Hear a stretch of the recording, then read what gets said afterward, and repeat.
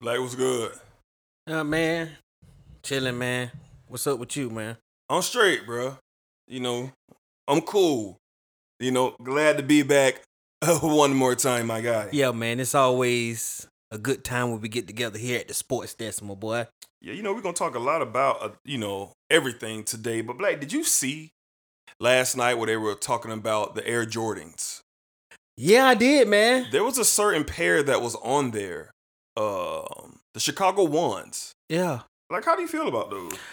Well, I was at a point yesterday, and while they were showing it, I was getting this itch, Uh-huh.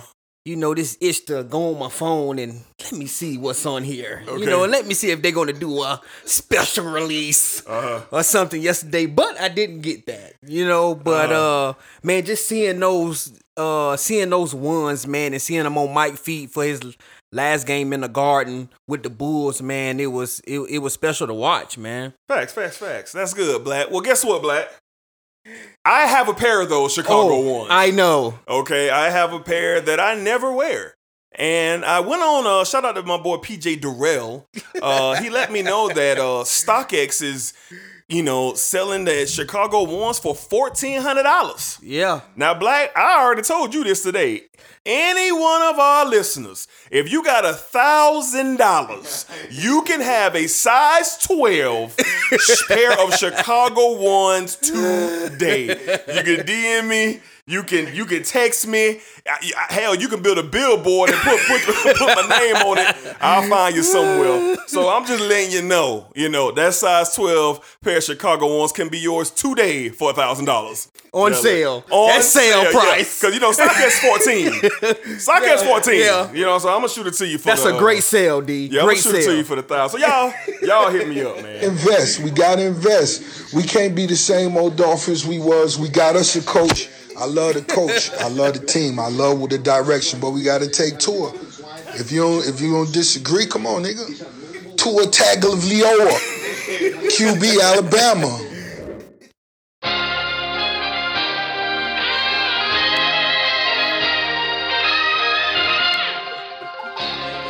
His very first move as the executive was to sign Lamar Odom, who was on crack.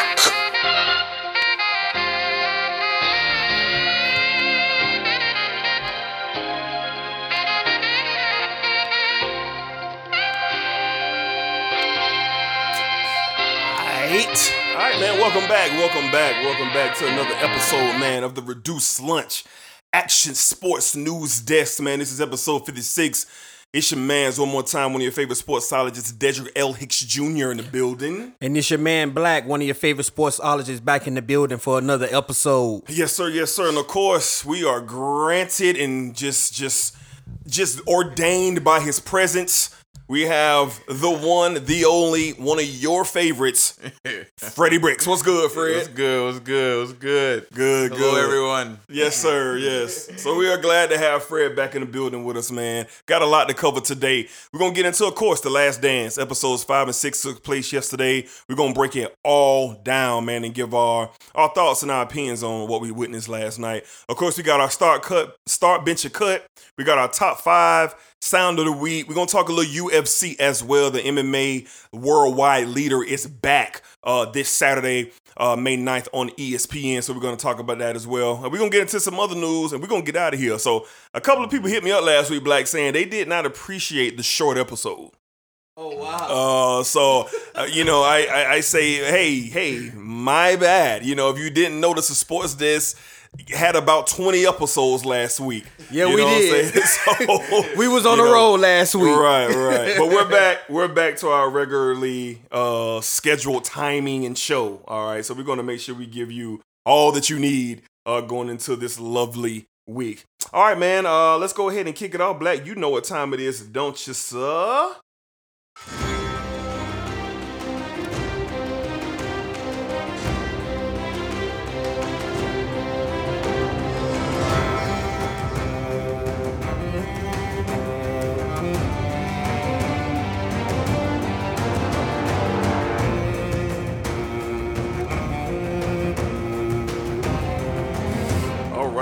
All right. Shout out Jon Snow and them boys. All right, here we go. This week, start, bench, or cut Black. You know, last week, you know, we did some running back play, man. We went out there and hollered at them boys from the U. You know what I'm saying? Talked to little Clinton Portis, talked to little McGahee, talked to little Frank Gore. So while that was going on, one of our supporters, one of the Sports Desk personalities, chimed in, and he said he wanted to see where your heart was at, Black. And he is really challenged you this week. So the listener who chimed in, and he gets all the credit this week for our start, bench, or cut, is the one and only Cedric Farr. Wow. Cedric Farr is putting you on the line today, Black. So, Black, are you ready? Yeah, man, let's go, man. All right, man. So let's. Message for y'all as well. Oh, he does. Oh, well, we can't wait to hear that. Are you ready for me to Korea will just give us 1 second, and we will be more than happy to hear what Cedric Farr has to say. All right, Black, let's get with it, man. This week's version of Start, Bench, or Cut. Here we go, Black.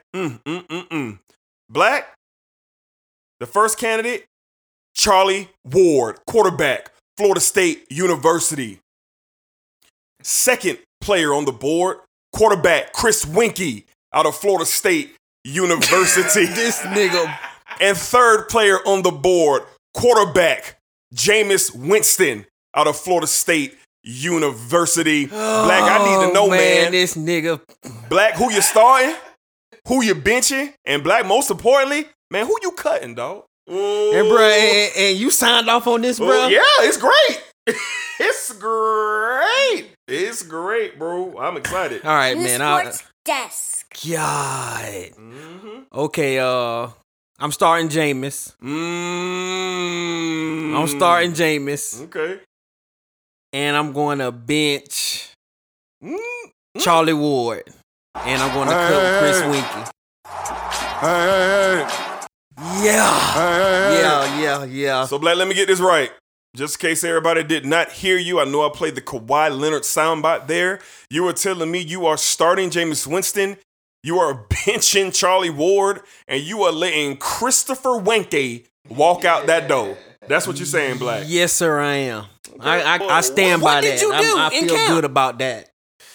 Okay. All right, so I'm going to get my 2 cents because I'm a Florida State alum as well. But I'm also going to start Jameis Winston. I am going to bench Chris Winkie, and I am letting Charlie Ward walk right out that door. So, yeah, that's all I got. So We letting Charlie Ward walk out the door? Yeah. You know he was the start of all this, right? I don't care what he started. Okay, I don't care what he started, but I saw Chris All Winkie. right. You seen him too, didn't you? Yeah, I did. Oh, okay. Yeah, okay. I did. All right. Yeah. So, Freddie Bricks. Now we know you don't really care to input I'm this. gonna do the Gator edition. You know gonna do the Gator edition. Shout out to Okay. them, you know what I'm saying? Them Okay. Gator. Matter of fact, before I give mine, I like to read what Sid sent me. Sure. He said he wanted me to read these live on air because he knew y'all would take it from him. So here we go. Okay. One of the 4 schools in the nation have a player selected in every draft in the common draft area. The only school in the SEC, the Gators. 34 players drafted in rounds 1 through 3 since 2010. You have Miami with 17, Florida State at 25, and you have the mighty Florida Gators at 34. So I just wanted to read those stats out. Okay. All right. So Cedric. The next time you have any type of stats like that you want to get off and kind of let us know, don't send your henchman over here, Freddie Bricks. You know what I'm saying? To shoot him out like that, live on air, my mans. He said a couple of did you knows for the next one. Oh yeah, a couple of did you knows. Okay. Yeah, he had to get in there to see. Yeah. Well, shout out my dog Cedric Farr for always providing us with great content. But I'm going to start Rex Grossman. Okay. I'm going to bench Chris Leak, and I'm going to cut Tebow. That's how I think I'm going to do it. That's how I'm going to do it. Nah, Let's say that one more time. I'm going to start Sexy Rexy. Okay, I'm with it. Bench Christopher Leak, I ain't with that. and I'm going to cut Tebow. I'm going to Yo. cut Tebow. Now you Could you imagine Rex Grossman On that team, I'm with it. I'm with Rex Grossman. Okay, all right. I saw. I'm with Rex Grossman. I'm with it. Trust me. I even though I hate Florida, I love Rex Grossman, dog. So I'm with it, bro. But you saying you benching Lee and cutting Tebow? I think, yeah. I think, yeah. I'm at the. I believe Leak would have won. Like he showed you. He showed you that before Percy and all them boys emerged to their prime. He won that championship. So, and Tebow showed you the next year, you know what I'm saying, when the team was kind of vulnerable, I think Chris Leak would have won a championship with that team. You know what I'm saying? People got to understand that's one of the best teams of all time. He was the quarterback. But you put Cam Newton on that team, like they lost a game that year. So Rex Grossman would have been able to win a championship. It would have 14-0. That thing you see LSU do this year. If Rex Grossman was on it, oh my Lord! Oh yeah, I'm with it. Yeah. I thought he was talking about Leak because I was ready to get off. So let me chill. I'm glad I understand now. Oh yeah, definitely. Yeah. Rex Grossman was that dude. Natty on that Tebow team. Natty, Heisman, everything. That boy had a cannon. With the defense, you got to think how good that defense was with that offense. Yeah, man. We was loaded. Just how y'all 2013. I agree. You that loaded, bro. They would have went undefeated. Man, why you cutting Tebow though? Like why? I just think, okay, if somebody gonna ask me who I want to go up against y'all 2013 team, and we could choose any quarterback we want. I got you. Like, let's say that's the argument. Like y'all get to use the team, but y'all don't got it. You can replace the quarterback. I got you. I'm going with Rex Grossman. I got you. And I'm looking at I'm looking Ramsey on that team, right? Yeah. I just don't. It's Tebow. I don't see a lot of.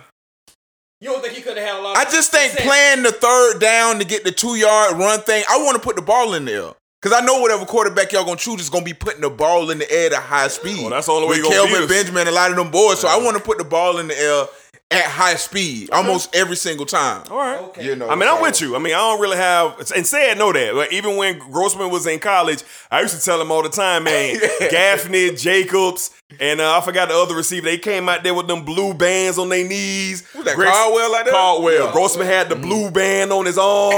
That joker would drop back 8 steps, dip that hip, and let that thing go, boy. Yeah. I hated Florida, but I love the Grossman. I love Grossman, man. I love it. That was good, man. So, yeah, Mr. Farr, we're going to get at you and get you on here so you can kind of talk to us. Yeah, I need to know about man. Intruding on the sports desk. I want to know your start, bench, and cut for them Florida Gator quarterbacks as well. Yeah, we're going to hit him up because he served you up a nice dish, man. So he did. Yeah, so we're going to hit him up. All right, man, let's continue on with the show. You're listening to the sports show. Okay, so this week we're going to get into, let's go, our sound of the week. We're going to do our sound of the week, man. And this past week, the great one himself, Rocky Maivia, the Blood Chopper, celebrated a birthday. So The Rock celebrated a birthday this past week. So we play a lot of Rock here, and we're going to do it again today because he has so much material out there. So check out our sound of the week, man. Rocky Maivia. Chanting his name. Who is The Rock going to choose as Test Tag Team partner? That person has to have several traits. Number 1, seeing as Test is a very big and powerful man, his partner has to be fast. Number 2, anyone dumb enough to team up with Test has to be easy to manipulate. And number 3, anyone who has to stand behind Test to face The Rock in a handicap match tonight has to have clearly no testicles whatsoever. So you see Michael Cole, Test partner tonight, has to be fast, easy, no testicles.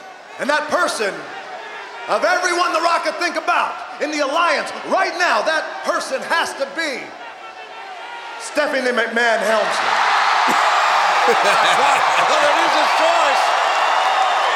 So you see, Stephanie, you want to throw a challenge at The Rock. Well, The Rock will catch your challenge and throw it right back at you. You, Stephanie, tonight, you and your former fiancé, Test, the happy couple, together once again. The Rock can hear the wedding song now. Here comes a Test, and the hoe with the enormous breast.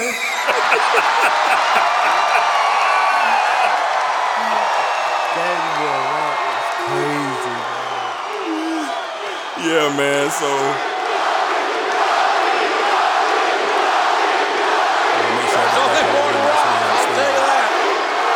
All right, man. So that was our sign of the week from the great, the one and only The Rock, Rocky Maivia. Again, he celebrated a birthday this week, man. So happy birthday to The Rock, man. Hope you enjoyed your day, sir. Obviously, if you just so happen to hear this, we hope you enjoyed your birthday. All right, man. So we're gonna get into our top 5, man. Let's get busy with it.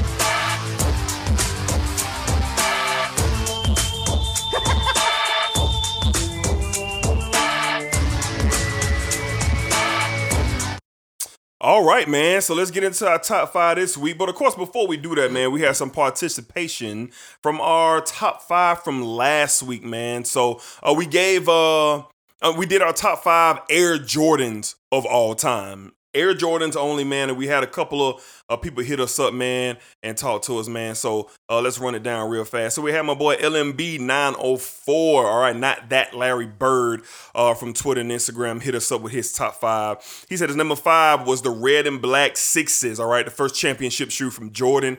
His number 4 was the red and black Chrome 8s, all right, but I think he mean the Bugs Bunnies, the white, red, and black ones. The number 3 is the red and black 13s, the Black Cat 13s, man. It was his number 3. The number 2 was the red and black 12s, the Flu Games. Those are his number 2. And his number 1 all time is the Bread 11s. The Bread 11s is all time. Yeah, that's a Jordan. good 5. Yeah, that's a good live. Chicago colors through and through. All right, we got my man's Curtis Fuller III chiming in with his top 5 Air Jordans. He said his number 5. He gave me an honorable mention, but we don't do honorable mentions here, bro. So I ain't even gonna read that one. So your number 5, he gave the Bread 11s. The number 4 was the Bread 1s. The number 3 was the Cement 3s. The black Cement 3s was number 3. The number 2 was the Concord 11s, and the number 1 was the Chicago 1s. Hey Fuller, I don't know if you got the Chicago 1s, and I don't know if you heard the beginning of this show, but if you got $1,000, if you wear a size 12, my boy, you can be the new owner of a pair of Chicago 1s, man. So shout out Curtis Fuller, and shout out to my boy Not That Larry Bird for chiming in, talking to us. Really giving us some feedback on the top 5 from last week. All right, man, so we're going to get into our top 5 this week, man. And we got a lot of participation from our listeners. Another live personality from our show, none other than PJ Durrell from the Reduced Lunch podcast. He chimed in and he had a pretty good suggestion for a top 5 this week. And of course, Black is based around wrestling.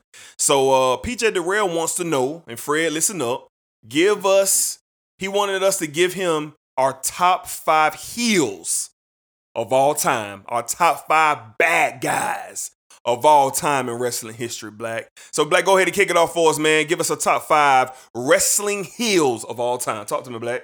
Okay, at number 5, I'm going to go Randy Macho Man Savage at number 5. At number 4, I'm going to go The Rock when he was with Nation of Domination and turned on We are the name. I got to get that. At number 3, I felt like this could have potentially been my number 1. Okay. I'm going to go Randy Orton when he went through his heel with Triple H and kicking Stephanie McMahon in the face, man. Like, that was a classic heel to me by Randy Orton. And then at number 2, I'm going to go my guy, Mr. CM Punk, when he was on his on his tear with the pipe bomb, and then leading up to him winning that championship against John Cena, he became a crowd favorite. He did after his heel. So that's my number 2, and then number 1, Mr. Hollywood Hogan in the NWO. The best heel of all times. I don't know how it could be any different. No one in the roar expected Hollywood Hogan to appear, so he's my number 1. Okay. Hey, you heard a new episode from the Sports Desk, bruh? Man, turn that other show off, bruh. All right, man, so I'm going to get my top 5. That was a great list, Black. That was a great list. All right, for me, my number 5, I'm going to go a little old school with mine, too. Mr. Perfect. is number 5.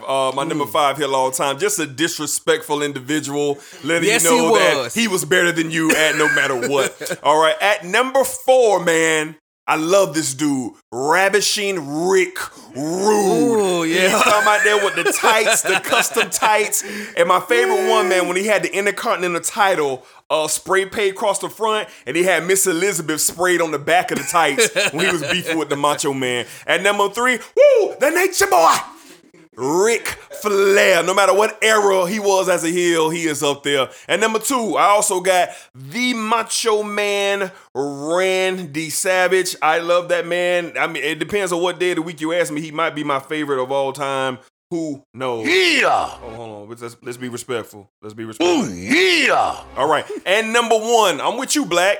I don't think there's been stunning moments in wrestling. There has been. Yeah. But when Hogan turned heel and turned into Hollywood Hogan, that was the greatest thing in life that I ever saw. And the way he carried on that black and white with that black beard, spray painted NWO belt, being that leader of that faction, man, I think Hogan just sold out, man. He did a great job when he was a heel as Hollywood Hogan. Yes, he did. All right, Fred, talk to me, man. You had a little time to prepare over there. So give me your top 5 heels of all time, my man. All right, so for number 5, I'm going Big Boss Man. Ooh. Now you gotta live. I would have never thought about Big Boss Man. That boy Fred was deep, boy. Big Boss Man has the singular greatest moment in heel history on cable television. Yeah. By dragging the Big Show's dead father. Yeah. Yeah, the casket crossed the graveyard. You remember he got hung in the cage by the Undertaker. Like when you think about it, like Big Boss Man has always been there when the WWE needed him to just be that guy, that heel. Oh my God, that's number 5. Yeah, I gotta kill 5. Alright, number 4, I'm gonna go with Scott Hall. Okay. You know what I'm saying? Hey, you know, the bad guy, even though a lovable heel at the same time, this nigga was a dick. Yes, he was. You know what I'm saying? Yes, he Drunk, was. everything. You know what? I just thought about Shawn Michaels on the set, but I'm gonna stick with I got Eddie Guerrero at number 3. Okay. Early Eddie. You know what I'm saying? Before yeah. it's Super Bowl, like early Eddie. You know, Intercontinental He was State, a that rascal. cruiserweight, you know, he had a edge to him, you know what I'm saying? That made him lovable at the end. At number 2, I have Hollywood Hogan. Okay. You know what I'm saying? I got Hollywood Hogan number 2. Like, that's definitely, if he's not in your, I'll say top 5, because everybody got a different preference, but he has to be. He has to. Everyone's top 5. I mean, Has to. he bodied the villain role. Facts, bro. And then the number 1, I'm calling Rocky Maivia Nation of Domination era. I don't give a fuck if he's the most lovable man in the world right now. As a heel, man. Oh my Lord. I mean, he laid the blueprint. Yeah. Even though there was already a blueprint, Rocky showed us visually in front of our face, like even when he won the title and everybody was cheering, when Vince came and helped him win that title, die Rocky, die. Y'all thought I forgot? Yeah. Like you, because I remember being a kid, man, you really used to say die Rocky, die. Yeah. And for him to say it on stage, he'd be like, I'm aware of this shit. Yeah. Remember that shit? Yeah. Fuck y'all. I mean, it's my favorite.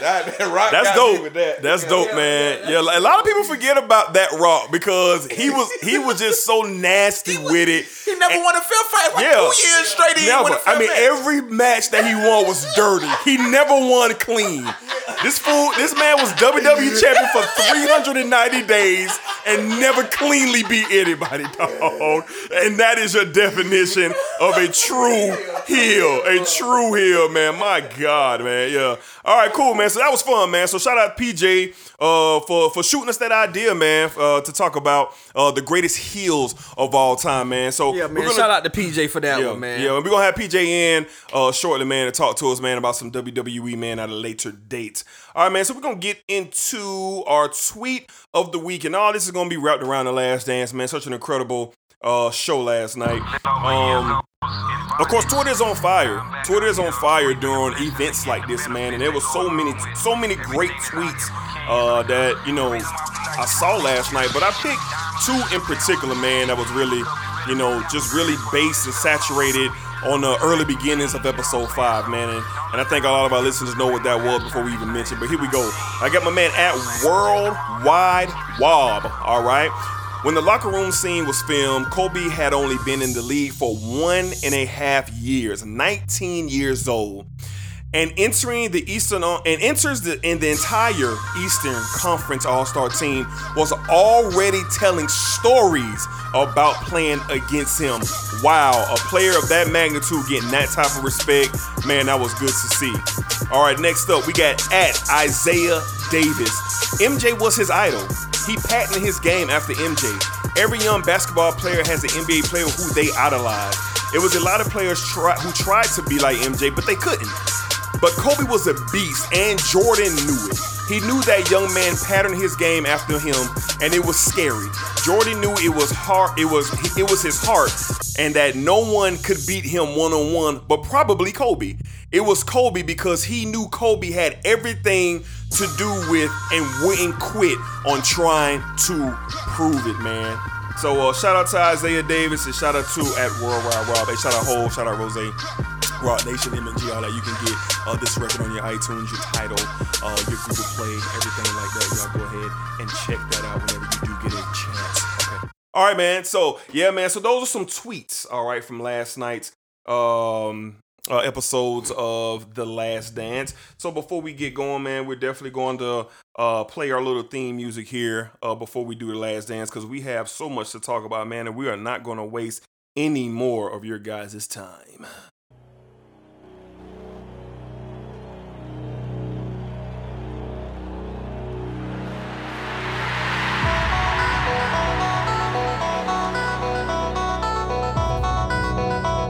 You guys not allowed. Nah, I'm just kidding. What time is it? My mentality was to go out and win at any cost.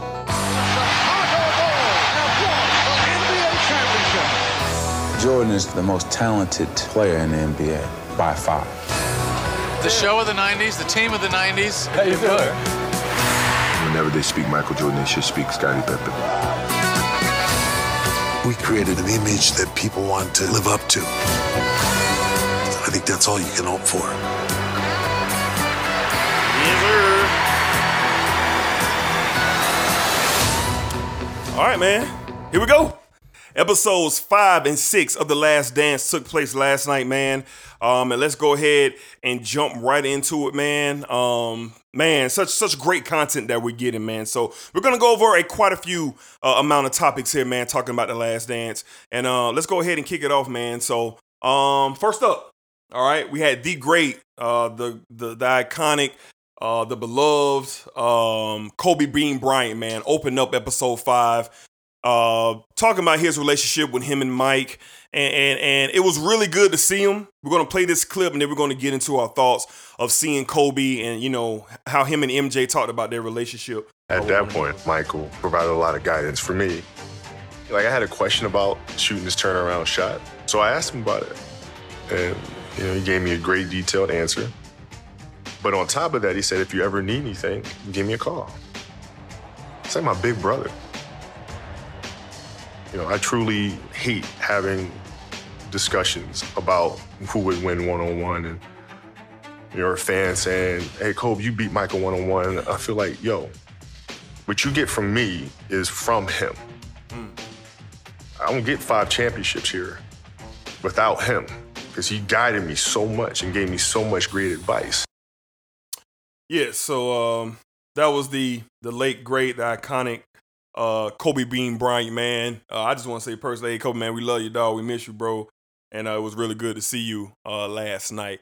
So, Black, let's kick it off, man. Let's get into it, man. Let's talk about Kobe, man, and what he was talking about with his relationship with Michael. Let's talk about Michael and what he was saying about Kobe, and just the imagery and the footage that we saw between those two superstar basketball players.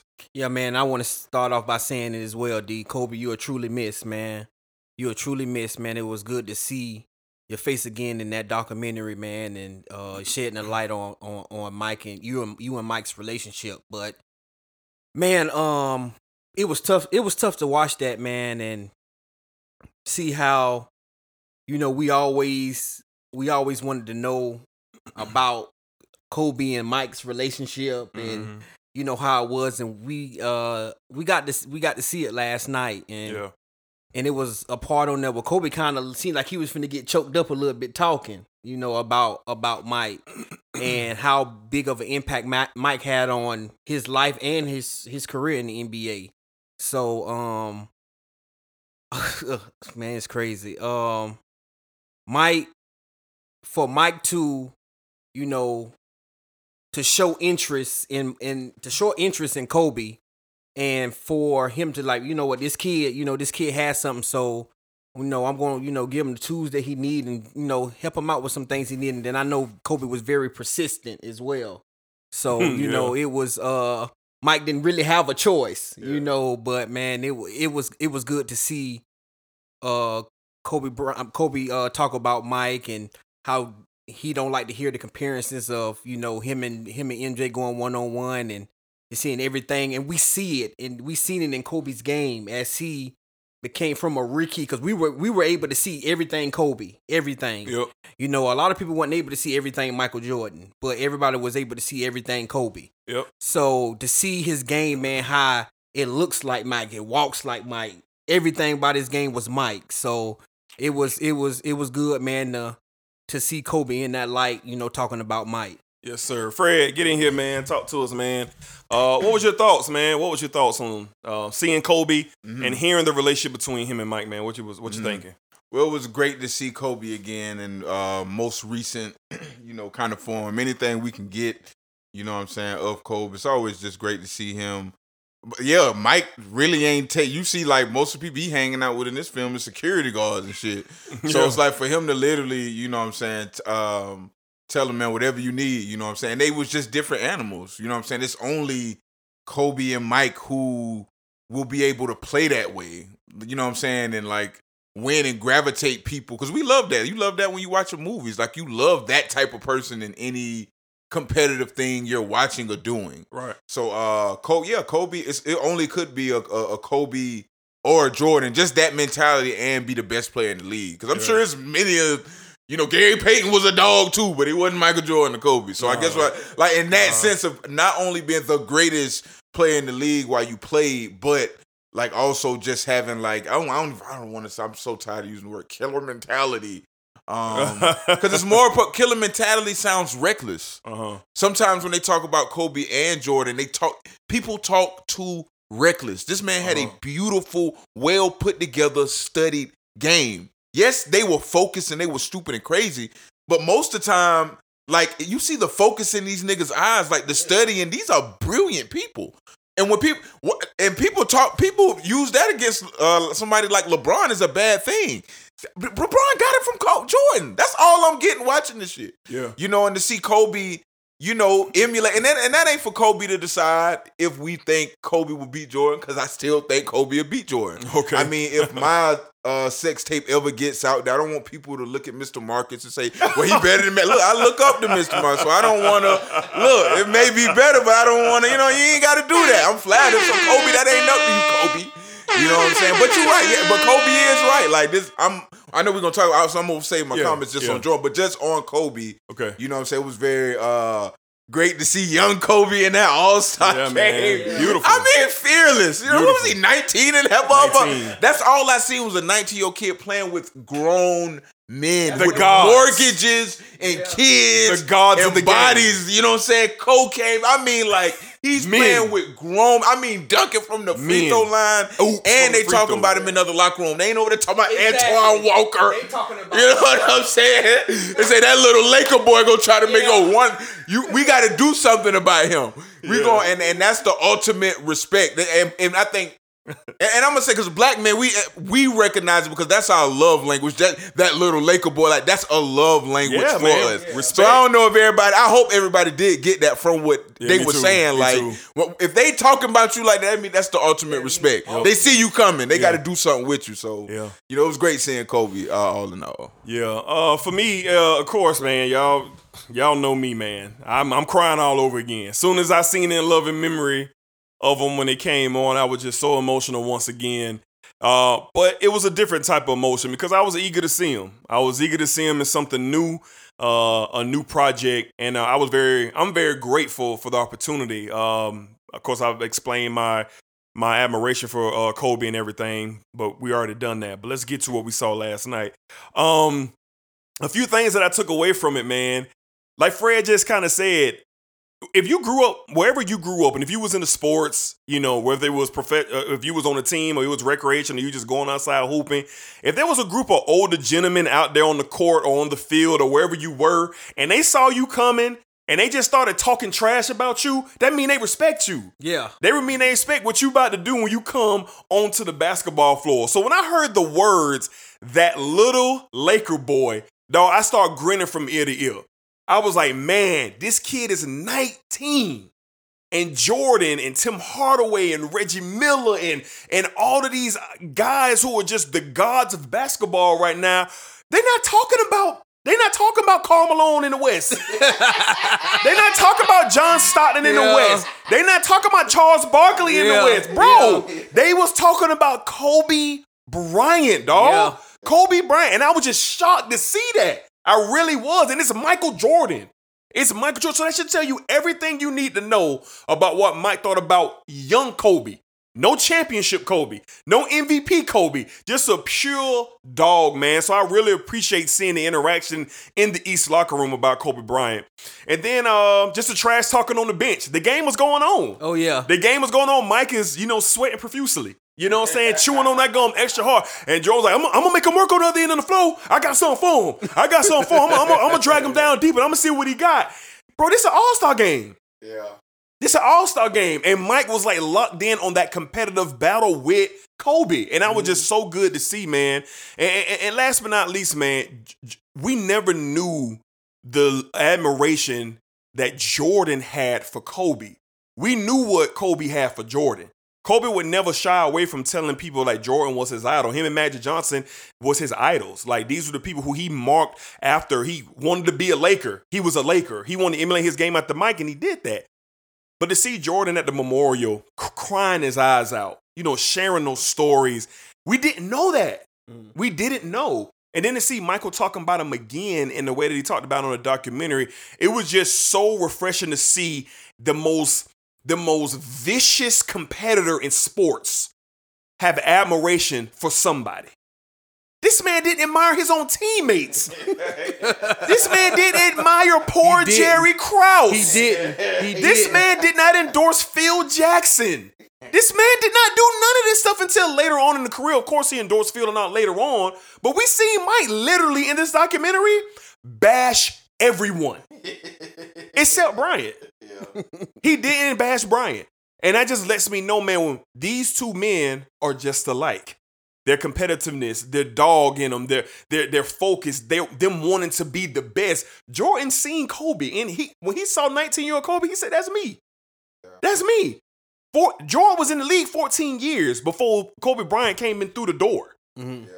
You know what I'm saying? And for Jordan to recognize that was such a beautiful moment, man. And to see Kobe in that purple and that gold with that number 8, man, with that fro, and just to see him out there, man, I started getting chill bumps, dog. I almost ran in the closet and grabbed my Kobe jersey and just held it across my shoulder, man, because it was so good to see him, man. But all in all, just a real great moment of the documentary. And I think this is something that I will go back and watch until my days are old, man. Absolutely. Until my days are old, I will go back and watch just those 15 minutes of that documentary.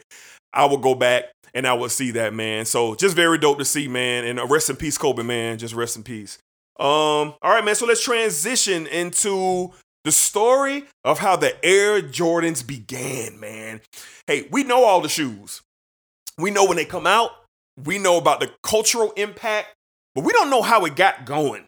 We don't know that there was another company that Jordan wanted to go and represent. Yeah. Michael Jordan wanted to rep Adidas. He didn't want to go to Nike. He was telling his agent Adidas, I love everything about Adidas. And of course, back in that time, the culture, Run DMC. Hip hop was very heavy on the shell toes and everything of that nature. And that's what Jordan wanted to be about. So Black, talk to me about what you saw just in regards to the culture of the Air Jordan. PJ, what's up, boy? I just want to say, I want to thank the parents of Michael Jordan. Because if it wasn't for them getting into their son's head, go take this meeting with Nike. Go take this meeting. Mike didn't want no parts of that. Nope. He didn't want no parts of that. Nike. It was like he was hell bent on signing with Adidas. Yep. He was hell bent. But his mom was like, son, go take the meeting. Let's go talk to them. Let's see what they have to say. And got to a meeting, man, and history was made. Yep. Like him signing with Nike for $250,000, which was what chump change compared to what these guys making now for shoe deals. Yeah, back then it was a lot of bread. Nike was mostly track running shoes, track and field shoe and company. Shoes, yep. So to see them come together and put together a shoe for Michael Jordan that we know now is the Air Jordan, and then to see how they came about the name Air Jordan, that was amazing to me. But like the growth of the shoe and the growth of Nike all became because of Michael Jordan signing with them. Mm-hmm. It wouldn't be no Nike if it wasn't no Michael Jordan. Mm-hmm. Everybody think that it's separate, Air Jordan and Nike. No, it's all one. Right. It wouldn't be. They wouldn't be. They both come together. Mm-hmm. Nike became what they are because of Michael Jordan. And to see everything from the ones, the original ones, like it's crazy, man. Like how this shoe came about, and people was like, and one of the Nike executives, I can't remember exactly what his name was, but he was like, this could have been a bust. We didn't know what this kid. We were just signing this kid, and he hadn't played a game yet. We didn't know, and we're taking a chance on this 19 or 20-year-old kid who hasn't made a name for himself yet. Yep. But boy, look how it paid off, man. It was just great to see the start of how the Air Jordan came about, and how Mike almost was this close to signing with Adidas, man. Yep. We could potentially be talking about something totally different. Or not talking about nothing at all. Nothing at all. We'll be sitting here talking about, man, what's our top 5 Adidas from Michael Jordan or something like that. Which sounds crazy. Would sound crazy now to say that, but man, how things work out. So I want to give a special shout out, man, to his parents for talking Mike into taking a meeting with Nike. Facts. Fred, talk to me, man. What do you? I want to know, what do you think about, of course, what you saw last night, but just the cultural impact from what you seen with the Air Jordan. Yeah, I mean, it definitely just defined the whole culture. I mean, we can't repeat it. I think that's the one thing about just Jordan, period, with everything that comes with his shoe, his aura. Like, I think even if we're trying to compare current players to him, we need to separate things. Because I think when people are not comparing a Kobe and Jordan or a LeBron and Jordan, they're trying to compare their impact almost. Because as I'm watching this documentary and I see how great Jordan is, I'm like, okay, well, Clyde is great too, but he's just not as great as Jordan, but he's still great. So it's these little things that are separating who we put at 1 and who we put at 2. So, I mean, small things. Now, I won't say small, but it's like little things that makes one perfect and one not so much. Right. But damn, was I going on my point? I lost it with Jordan. Nobody will be able to recreate that era, because every time we talk about a Kobe and Jordan or LeBron and Jordan, we try to like match things up that shouldn't even be matched up. Right. No other shoe will impact the shoe culture. The shoe culture is already created. It has to be something else. Like Kobe and LeBron gonna have to be remembered for something else. Yeah. Like we're trying to compare these guys for what Jordan perfected. Absolutely. It's done already. They're just following his footsteps in that way. Right. So we shouldn't. It shouldn't even be a conversation. Yeah. So I watching this, I see what people mean. Yeah. You know what I'm saying? When you get into that era of what created everything, and just to be blasphemous and say, man, you just ain't see it. And now getting to see everything that's happening to him, like it's great. I wish it was 150 of these. Yeah. You know what I'm saying? I wasn't the sneakerhead, but I know the importance of, what it can even do to your confidence walking into an elementary class, just having joy. It's crazy. Like, right or wrong, like, it's just crazy how much that shoe and he was for the culture of black people. Yeah. You know what I'm saying? And how hip-hop music. Yeah. You know what I'm saying? Like, did you hear the rapping in the Converse commercial? For that sure. wasn't the culture. Like, like the culture really came together. Yep. By the way, I wanted to ask, because I'm not a sneakerhead. Okay. But his Air Jordan had Air Jordan on the Jordans. Correct. So what are those? Like, did they ever re-release those? No. Is that something anybody has? No one has them but Nike. Only Nike has those. Wow. Yeah. Okay. That was the prototype. On his shoulders was the prototype. I'm guessing, you think they will ever release those? They will. But David Stern was the one who intervened because they was the NBA execs didn't want Jordan's name or anything on his sneakers. Yeah. It just had to be the Converse or the Nike or the Adidas. Yeah. So that's where the ban came in from. They banned Jordan sneakers because he had extra stuff on the shoe. Yeah. But they never released those shoes. They That's took it away. They took it off. interesting. Yeah. That's something I noticed I just be noticing the little thing. Yeah, I was wondering because I saw it too. Yeah, I've never too. seen nobody. I would think like they would have a name to them or like the candy cane 13s or something. You know what I'm saying? Like everything got a name. Nah, you can't even Google them, bro. Yeah, you can't even Google them. And when you Google them, you'll see the picture of Mike with them. You know what I'm saying? You'll see the picture of Mike with them. Yeah, but yeah, that's interesting. Okay, yeah. But for me, man, this was my favorite episode 5. Of course, the Kobe joint, and then we roll right into the sneaker joint. And I'm a huge sneaker guy. Okay, and I have them all. I got them all. If you want to see them, I have them all. We got the Royal ones, we got the Shadow ones, we got the Bread ones, we got the Chicago ones. We have them. We have those. So in particular, when I saw Nas come on the TV screen, I got real comfortable, man, in my chair. You know what I'm saying? Because Nas is a perfect representation of the culture, especially at that time. Nas was a young kid. He was a young kid coming out of Queensbridge, New York. You know what I'm saying? And he said it best. He said Air Jordan and Nike rolled with the times. Jordan had different styles, different colorways, different everything about his sneakers. Adidas wasn't doing that. Everybody had the shell toes. Mm-hmm. Everyone. Either black or white and black. Mm-hmm. And then they came out with the white and greens, but that was it. But you look at an Air Jordan, you're like, bro, that's the Lamborghini of sneakers. And everybody wanted to have the man. And then when I'm seeing Jordan in the Garden, man, in his last attempt, and he brings out those Chicago ones, I tweeted out, I said, listen, these shoes are going to triple up as a result of this documentary. And then my man PJ hit me this morning and said, bro, you was right, dog. These shoes are $1,400 cash in one night, bro. Just seeing, because here's the thing. A lot of kids, bro, they never seen Mike even wear these shoes. They hadn't. They just know that they raw. Mm-hmm. They just know that they look good on your feet. We didn't get bro. to see Mike wear those shoes. That's what I'm saying. So when millions of people are looking at the Chicago ones on TV on this godlike figure's feet, the price is up. Mm-hmm. So why can't nobody make the Jordans look as good as Jordan? No one. Like when he had the ones on in the garden, raw, I'm like, bro. that's the first time I ever seen the ones. So like, raw. I gotta have those shoes.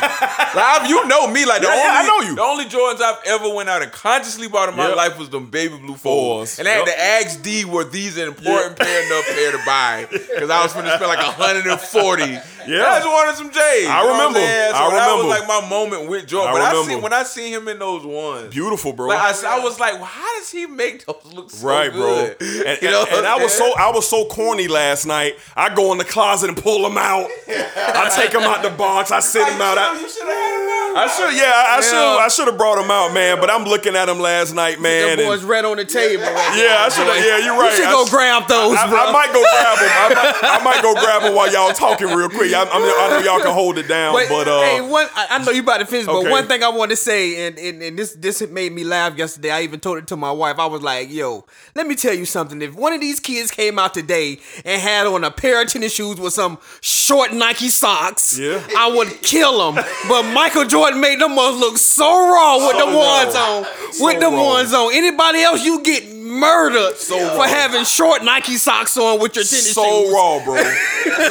So raw. I mean, just beautiful, dog. Yeah. Just beautiful. But I just appreciated just the commentary of the deal. Like his agent saying, look, Mike, we got a real opportunity here. This company is trying to innovate, upgrade the product. And his mother, who deserves a statue outside of every Nike outlet in the world, she said, son, we're going to take this meeting. We're going to get on this plane and we're going to hear what these people have to say. And Mike was like, look, I ain't with it. Yeah. I don't want to do this. Yeah. And he went there and Adidas called his agent. And I know whoever this man who made the phone call to Mike's agent, and he said these exact words. He said, we would love to have Michael Jordan, but right now there's nothing we can do with him. Yeah, that's what a representative from Adidas said. He called Michael's agent, and then the agent relayed that to Michael, and Converse wasn't an option because Larry Bird was there, Magic Johnson was there. That wasn't an option to go join them. It wasn't.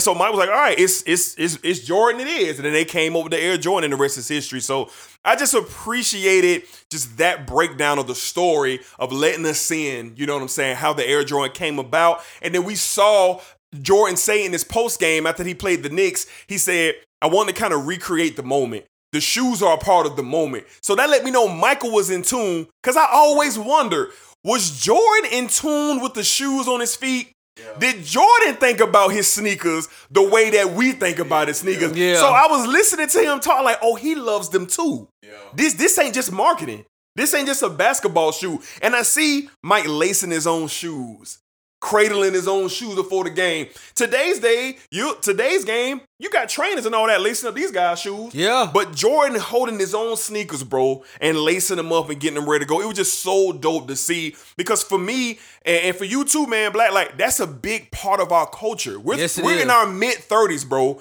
And when you see a pair of J's, I still get the same feeling that was when I was 16 years old. Yeah. When I was 14, 13, I got the same feeling. So it was just so dope. And it just sucks to be Adidas. And I know my man Al Pete is somewhere out there. My man Al Pete is somewhere out there just like, man, we almost had him. You know, Al Pete is a big Adidas dude. Yo, man, it was crazy. It was watching that whole thing, even with him recreating everything in the garden. Mike was like, man, after I got done, my feet were bleeding, literally.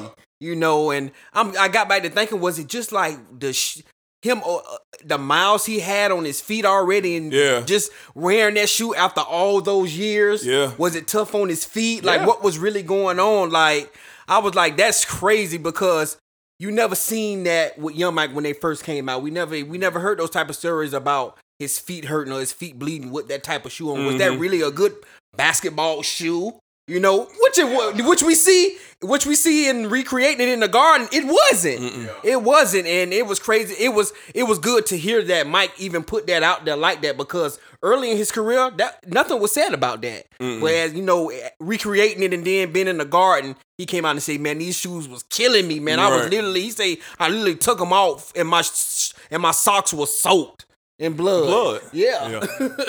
Y'all go ahead and carry them. I'm gonna go grab them. Okay. Yeah, I think with the shoe, it was just like pure evolution, because he even said it. When he said, if you feel the way these 13s feel and you feel the way these ones feel, it shows you how we've gotten over time. Because I said it to me and Brian was watching it, and when he went to put them on, I was like, they must got extra padding in them joints. Because I was like, because you got to think, when Michael Jordan came out the ones, he was maybe, give or take, maybe 10 pounds lighter. And shoes, that was as good as it got. Yeah. So they didn't know they was going with the times, you know what I'm saying? So for him to go a whole 14 whatever years, however long it was, getting comfort, and just have to go all a decade back to this kind of cardboard, one texture kind of shoe, and still be like, fuck it, you know what I'm saying? We finna hoop, you know what I'm saying? Like, I'm sure like he had a bunch of socks, and because hoopers do that shit. Like, I don't see even local, we know niggas who hoop, you know what I'm saying? They have 5, 6 socks on, feet be fucked up, you know what I'm saying? But niggas be out there hooping, like, it's like they can't feel it for some reason. They out that bitch. But when they get off, shit be soaked in blood. And I think that's what it was. It was just the technology that got into shoes, it wasn't in the ones. Yeah. And that's what I love to see, the rawness of back in the day, because it's like nowadays you wouldn't even dare. If an NBA player wearing some ones on the floor, it's padding. Them shits feel like foam posits. You know what I'm saying? Like, them shits feel great inside. Yeah. You know what I mean? So I'm back. Yeah. Oh, man. I'm back. So boy, if I roll a size 12, boy. We on live right now. Put them things up there, man. We on live right now, so they can see him on the camera. Yeah, we on live right now. Laptop in the way. They need to see them things. Hey, check this out. Hey, if you got a rack, you know what I'm saying? Let me hold that, bro. if you got a rack, man. you know what I'm saying? If you got a rack, these can be yours. These can be yours today if you got a rack. You know what I'm saying? So we got the Chicago Ones, man. We got the Chicago Ones in the building, man. Look at that thing on live. Yes, sir. Yeah, we had to have a little fun. Yeah. Hey, check this out. We got the laces too. So just skate. Oh, boy, where the laces at? We got the laces here. You know what I'm saying? We got the red, we got the white, the Chicago Ones. And if you got a rack, these could be yours today. You know what I'm saying? You just hit your homeboy up, man. Hey, we'll take the StockX said $1,400, but your boy gonna give them to you for $1,000. We giving them to you discount price, my boy, for $1,000. We got the shoe trees in there still too. We legit with it, baby. We legit with it, baby. So at the bottom of the things too, and they clean. Oh yeah, they clean at the bottom. They clean. You know what I'm saying? So this is how we rock it here at the sports desk. You know what I'm saying? So yeah, man.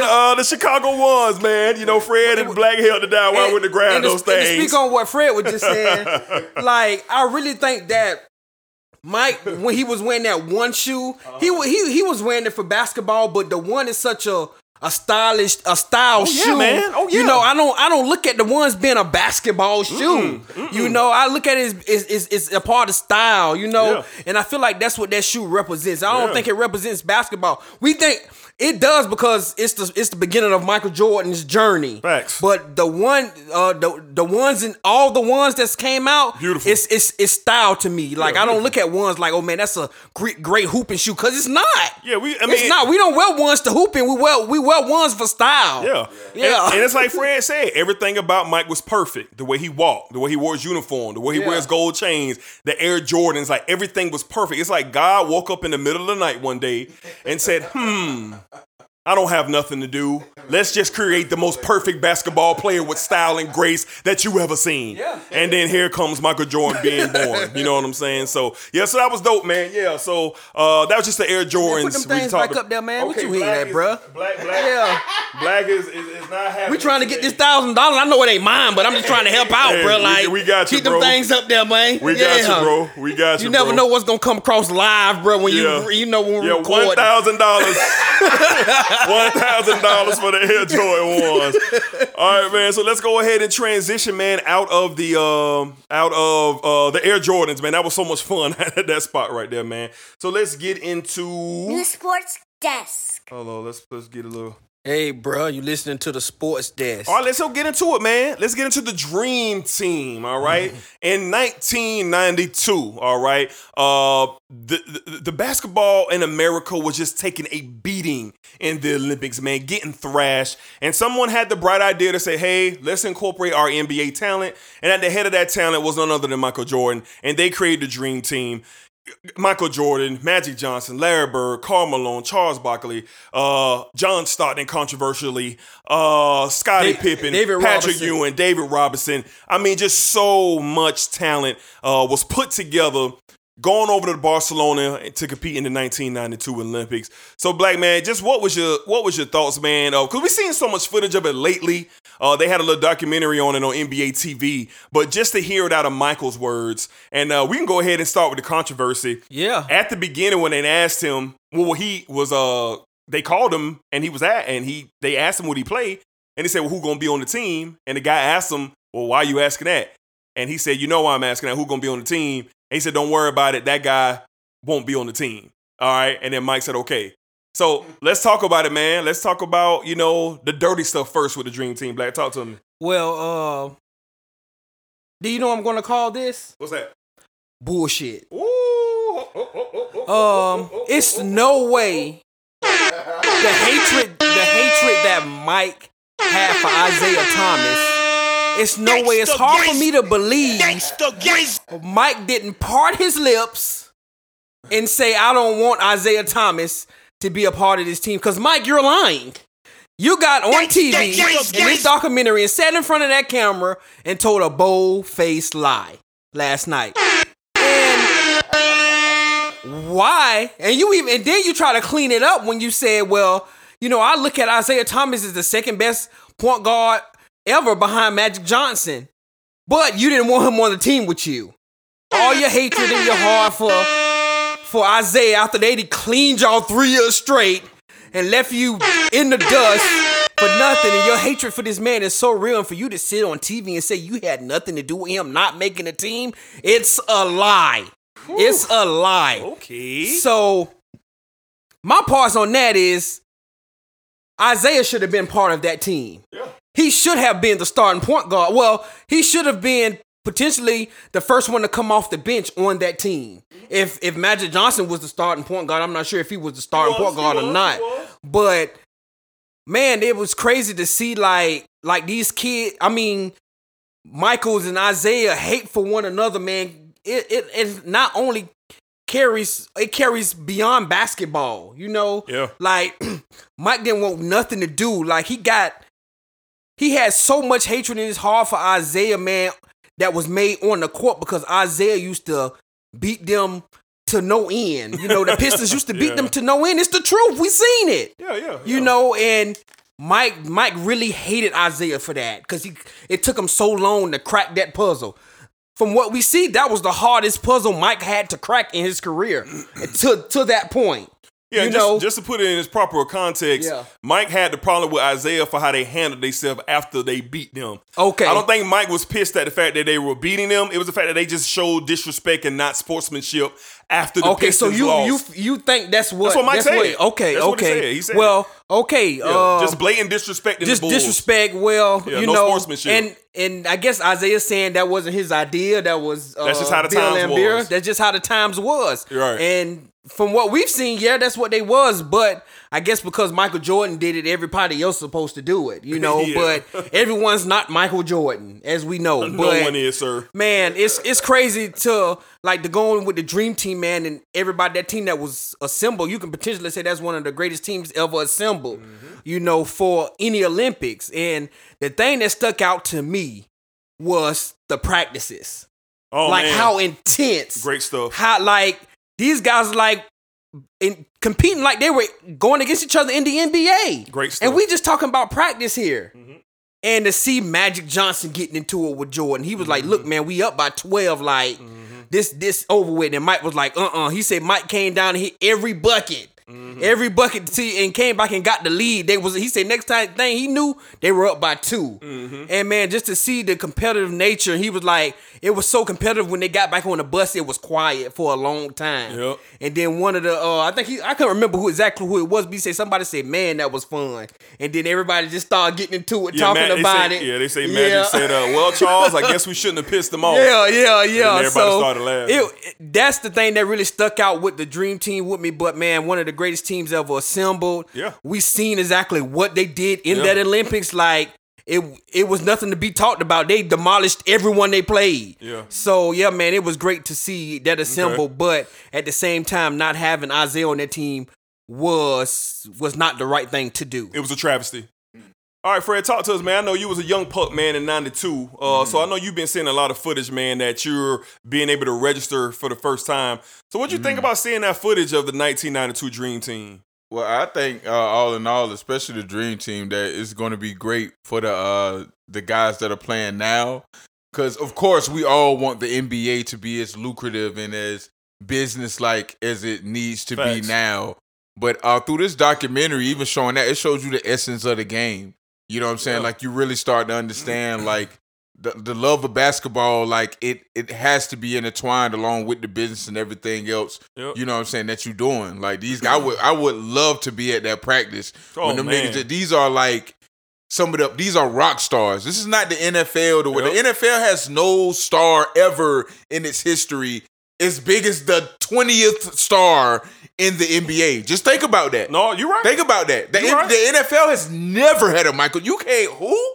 The NFL has nobody close, so we can't even use Mike. We got to go to, like, Lance Stevenson. Shaq. Never had a Shaq. Who? That's what I'm saying. Like, Michael is at the top. At the top. And then you got a Shaq who was like, if Michael were here, would be at the top. Magic Johnson. Like, you know what I'm saying? Like, a T-Mac. All the way down to a T-Mac. You don't have an NFL player who had that much advertisement, FaceTime. So these guys are rock stars out there putting their bodies on the line, talking shit. I mean, it's just, and don't get me wrong, don't get these players fucked up now. That's what they do. Yeah. But I don't know, the essence of the game to where it's like, Yeah, I can hate you on the floor and all that. Let's cut this out. That these niggas wasn't friends off the court. Cut that shit out. Right. Jordan going golfing with Danny Ainge. Danny Ainge. Boy went there and put 80,000 points on the Celtics the next night. You know what I'm saying? Even though he lost the series, but let's stop at these. There's nobody like these guys. No. You know what I'm saying? So you want me to look across who you're 1 in 30 out of a trillion people in the United States. You want me to hang out with you because we both hoop? Nah, nigga, you the only one that can understand me. So with the Dream Team, it was good to see a bunch of, men that come together who built our culture. Yeah. You know what I'm saying? To just hoop it out. You know what I'm saying? Talk shit. Magic Johnson talks so much shit. I love Magic. I love that I love Magic. it. I love it. I love that shit. Yeah, for me, man, it was just, it was like the biggest celebration of basketball at its highest level, bro. Yeah. Like the best games were not the Olympic games. It was the practices at the Olympics. Like, those are the games that should have been on TV. Yeah. They should have, no disrespect to any other country. Tony Kukoc. Like, no. Croatia. Yeah. Croatia. And Spain. And no, bro, like, y'all, all them boys got beat by 50, dog. Like, they should have been like, look, okay, let's get 5 of y'all over here and let's get the other 5 over here. The most beautiful piece that I seen, man, was when Jordan them won that scrimmage game. Magic Johnson just takes the basketball and launches it, at the top of the seat. And it's like, dog, in my mind, I'm like, bro, this practice, bro. Like, in my mind. But my mind ain't they mind. Yeah. These are the most, and I'm competitive. I hate to lose. And if somebody challenged me, even if I know you might beat me, dog, let's get it. I think Mike is taking the error for that nigga. Right. He got 2 rings in the time, but Magic got how many? Like, 5. Bird got how many? Like, 5, yep. These people still in the league. Yeah. So they still in their They era. went at the mountaintop. And so you can tell why that frustration. Yeah, because we lost. And then Charles Barkley said it best. He was like, bro, like, after that game, there was no more questions. Yeah. There was nothing else to talk about. We were in a new era, and Michael Jordan was king. Yeah. Like, and listen, I saw Magic Johnson this morning on First Take talking to Stephen A about Michael Jordan. Yeah. Now let's register who Magic Johnson is. Magic Johnson is the greatest point guard to ever play. The general of Showtime Lakers, a 5-time NBA champ, a billionaire, like the most charismatic, a beautiful basketball smile in the history of basketball, marketable on every level. Yeah. And he was almost in tears telling us that Michael Jordan was the greatest basketball player of all time, and it's not even close. Magic Johnson said this. Yes, he did. Charles Barkley, another pivotal figure in sports. Not just a basketball player. He was a hell of a player. Yeah, he is a hell of a personality. And he's sitting up there letting you know, like, listen, bro, this is not a debate. This is not a conversation. This man was mythical. He was when Mike was around, bro, it was like the spirit realm was around you, bro. Especially when he was on the floor. Mm-hmm. So with these guys, these legends of legends, these ain't, like Fred said, these dudes ain't no chumps. Yeah. They not. This is not tier 7 and 8 of the NBA. Yeah. All these boys is all tier 1. Yeah. Everybody except Christian Laettner, who shouldn't have been there. Shouldn't have been there. That was Isaiah's spot. Christian Laettner should not have been there. Did he even get any minutes? I don't even think he played at all. You know what pisses me off the most, Black, when I see Christian Laettner these days? You know what he wearing around his neck? The gold medal. Anyway, but like I said, man, it was a beautiful thing to see. And Adam Silver put it best, and Freddie he kind of shined on that a tad bit. The market of the NBA. All of these guys, and he said these beautiful, handsome men were selling hamburgers, tennis shoes, sodas, but more importantly, they were selling the game. Yeah. They were selling our product. And we were over in Barcelona doing this. The streets were flooded and packed. You know what I'm saying? Of course for Michael Jordan, but they were there for everyone else too. Like Larry Bird and Magic Johnson and all these players. And it was just beautiful to see, man. And then also in talking about over in Spain, like we got to see the glimpse of the first ever big big poster board ever. Billboard. Oh, yeah. Of Michael Jordan. No other basketball player had ever had that. Mike, like a life-size poster of Michael Jordan. Like Mike even looking at it like, wow. He was shocked. He was shocked. Because that's something we've never seen before. Yeah. That's his impact. And we talk about, they were in Spain. Yeah.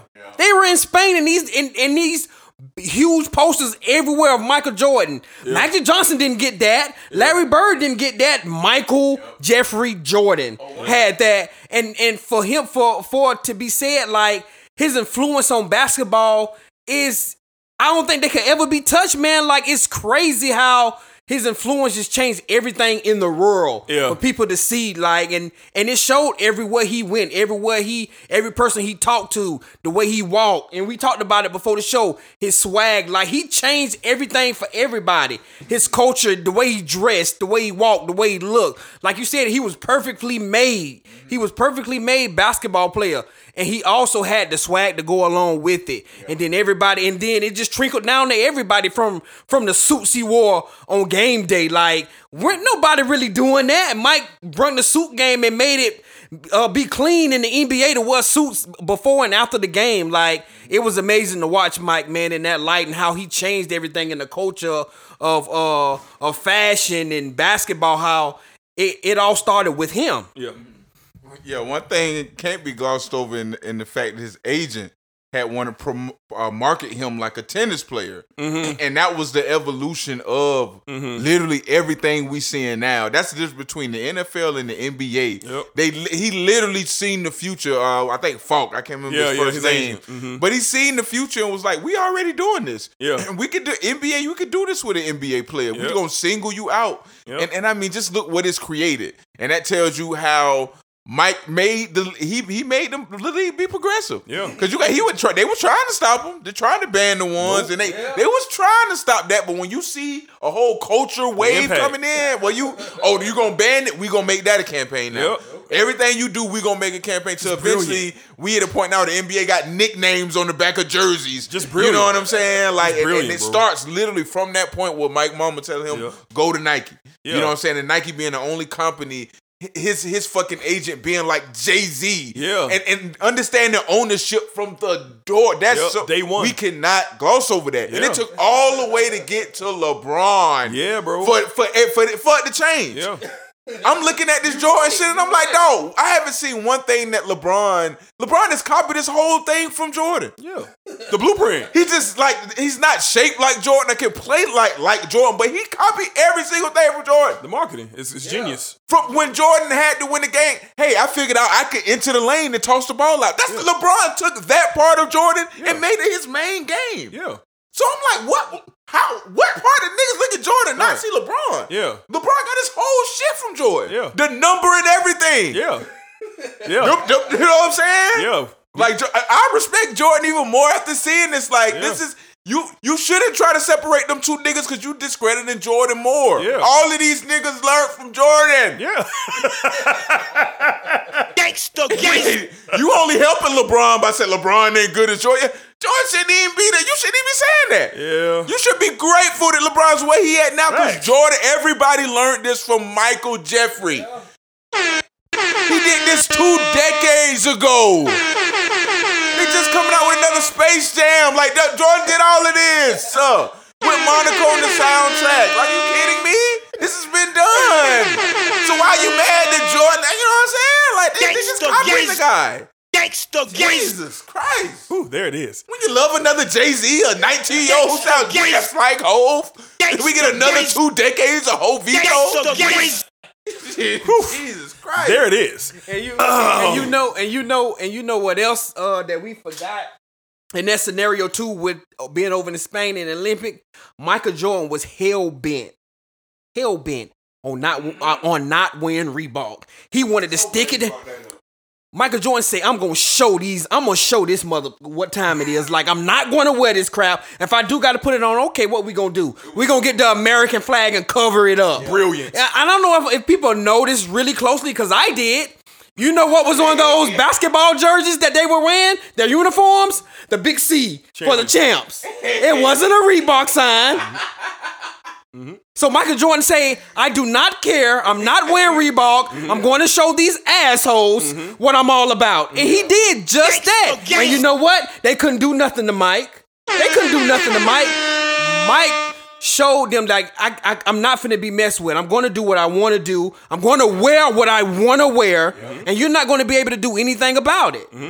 Yeah, I know. And yeah, you know, that was a great point. Like he definitely that part showed me like where his mind was. Like, I don't know if another basketball player would have been like, oh, if somebody would say, hey, Patrick Ewing, you gotta wear the Reebok joint. Patrick Ewing probably be like, right. Patrick Ewing probably be like, all right, cool. Like John Stockton, hey, I know you wearing Asics because that's what they wore back in the day too. Yeah. I know you wearing Asics, but you gotta show the Reebok patch. Stockton probably be like, all right, I do that. But when they called Jordan like, well, I got something for y'all, boy. Like, ain't no way. Jordan was so loyal to Nike, and he knew what everything Nike was doing was so groundbreaking. He decided to show everybody, all right. And he did it in such the most beautiful way. Draping the American flag over it, and then Reebok couldn't say nothing. Nothing. They couldn't part their mills. That's the first time we ever heard that story. Say that out of his mouth. Exactly. That story. He was like, nah, I got something for these niggas. Yeah. Right. Jordan said, Jordan said, I'm gonna show these pricks what time it is. So that was dope, man. So before we get out of the Barcelona, before we get out the Dream Team, we'd be remiss if we did not talk about the manslaughter of Tony Kukoc. Just very quickly, man. Before the game, Karl Malone was doing an interview, and they was asking him, you know, what do you know about Kukoc? He's this young, up-and-coming European player, blah, blah, blah. Karl Malone was like, I don't know much about him, unless you go and talk to Scottie and Michael. And Magic Johnson said Charles Barkley was saying before the game, they was kind of talk about, hey, blah, blah, blah. And Jordan them said, hey, all y'all, Kukoc belong to me and Scottie. Those were the only two players in the first half to guard Tony Kukoc. The fear in Tony Kukoc's eyes, who had already been signed by the Bulls. He was already scheduled to start and play for the Bulls the following season, but Jordan and Pippen was manhandling this dude. And I love what Kukoc said. He said, yeah, I had a bad game, and I was really surprised about the defense. Like, he's startled, bro. Like, he's startled at the defense that he's seen. So real quick, man, what did you think about just Kukoc explaining his experience having to deal with Scottie and Mike? Well, you know who gets all the blame for that? What's that? Mr. Crouch. Mr. Jerry Crouch. Mr. Jerry Crouch. Yes, sir. You put this man in Russian roulette. Jesus. And he got killed. Man, to see the onslaught that, and I feel bad for Tony, man. Tony say, look, you know, I was going to go right over to the NBA, but after that, I had to delay it for another year or two before I officially went over there, man, because they gave him hell, man. Yeah, man. They came in here, and then they tried to put a little patch on it to give Tony Kukoc a little light. Yeah. And he said, oh, yeah, the second game, he played much better. He was getting the shots off. But, bro, you still lost by 30. 30. You still lost by 30. Like, 30. Everything that Jordan, the way Jerry Krause set this thing up, for Tony Kukoc to make him look like, oh, he's going to carry the Bulls and he's going to do this. He's going to be the next face of the Bulls. Yeah. Hold on, sir. Do you know who's still on this team? Which was crazy, bro. Do you know Michael Jordan is right here, the leader of this team, and then you got Scottie Pippen right behind him who's going to take the reins whenever Michael Jordan leaves. And then you're going to bring up this guy, Tony Kukoc? Craziness. The nerve of you, Jerry Crouch. Craziness, bro. To bring this man up in the presence of these guys so they can use that as fuel in the Olympics. But you know, it all came back around to Krause's whole organization thing. Yeah. Organization. We the best organization. It takes so many people to make this run. Like, he was so just obsessed with people admitting, like, hey, you know, say the organization, just don't say Michael Jordan. Just don't say Scottie or Phil Jackson. Like, he was just so obsessed. And then you come out and just, you did Tony Kukoc a disservice, bro. Yes, you did. Like, it could have been a much better experience for Tony in the Olympics, because not only did he have to play them boys once, he played them twice and lost by a combined 80 points. Like, that's ridiculous, bro. And Jerry Krause is to blame for that, man. But I just thought it was so cool to see that Michael and Scottie were not even in the NBA season, but they was carrying the chip on their shoulder from what was going on in their own organization all the way to Barcelona, and they did what they did to Toni Kukoc. Yeah, they did. Bro, that man. was just ridiculous. It's crazy to see, me. man. Like ridiculous. And no disrespect to Toni Kukoc. I felt bad for him. Toni Kukoc said, I didn't know anything. Right. I didn't know Toni Kukoc said, I didn't know these things were being said about me. I didn't know that they was looking. He didn't know nothing, but he had to take all that. Yeah, it was crazy. He had to take all that, and to see Scottie and Mike in that light, like you said, like them to take that all the way to Barcelona after winning a championship back to back, and then remember all that and was able to lock in on Kukoc to make him look horrible. Yeah, it was crazy. To make him look horrible, man. But crazy. it was dope to see that happen with Toni Kukoc. Yeah, it was crazy. It was crazy. So yeah, Fred, you got something on Kukoc real quick? No, I ain't got much. Okay. But it was dope to see that. Man, they killing Krause.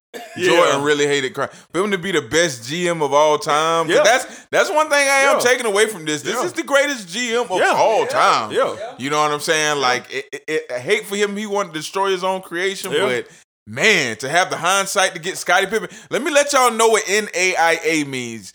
EWC is in the NAIA, and that's what kind of Scottie Pippen basically drafted Scottie Pippen out of EWC. Yeah. Like, you have to know what the fuck you doing to make that pick. You have to know where to go. Right. And we see how Kukoc, or we see how these other players turned out for that and franchise. he found them all, bro. He found them all. So that's what I take away from it. Okay. All right, man, so we're going to transition into the Jordan Rules, all right? The book that was written by Sam Smith. So at this point, the Bulls had won 2 titles. Jordan was this glorified figure, not a spot on him. Everyone loved him. He was on all the late night TV shows. No one had anything bad to say about Michael Jordan until Sam Smith. Sam Smith is the author of the Jordan Rules book, okay? So I know what you're thinking, the Pistons thing. No, that's separate.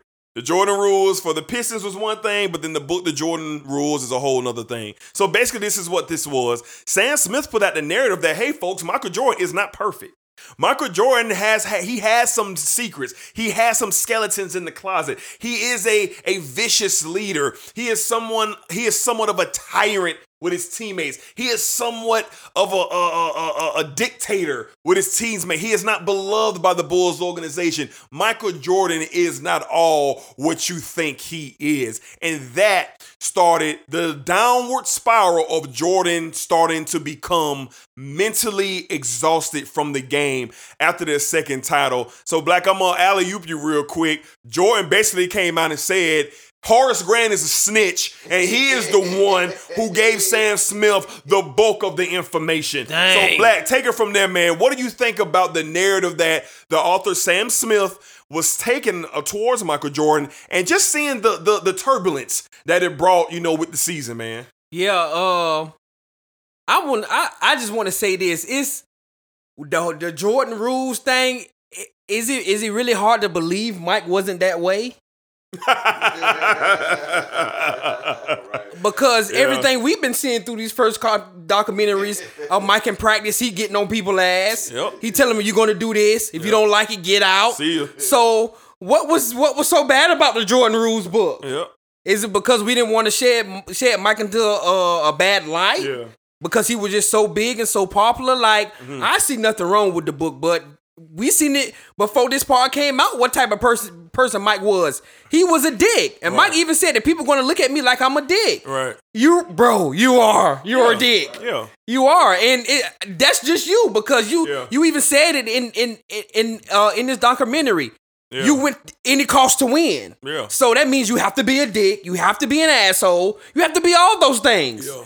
But the whole thing behind that, I guess, is because not just only that it was something within his team, it's not that the public got hold to it. And Sam Smith put it out to the public, to the world, for them to put their input on it. And I could see how it weighed on Jordan. And then the whole thing with Horace Grant, with him snitching, I'm like, oh my goodness. And then Horace, he's going to deny it to the end, like, I didn't do that. But, Mike saying that, you did, bro, that was you. Yeah, you did. That was you. So, it was crazy. Like, so we know who Mike was going at in practice. Like, Horace wanted to be left alone. You know what I'm saying? So he put the news out there. Horace, okay, I know you wanted to be left alone, bro. We know they had to build you up because you was a big softy. Yeah. You know, when y'all was playing against Detroit, bro, you was crying on the bench. Yeah. So Mike said, I want to go at Horace and just make him toughen up, bro. Like, but I could believe it, man. I don't believe what Horace said. I believe Horace put it out there. Yeah, because Mike was. You know, he wasn't lying.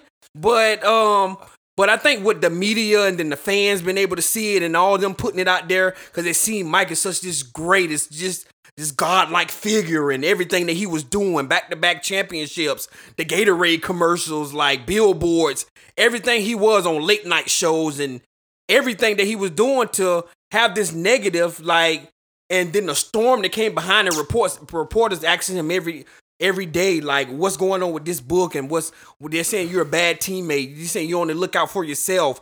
And then the part of him, it got to the point where it was too much for him. He just stopped all interviews in its entirety. For 2 weeks. For 2 weeks because it was becoming too much. So you can see through this documentary that it really took a toll on Mike.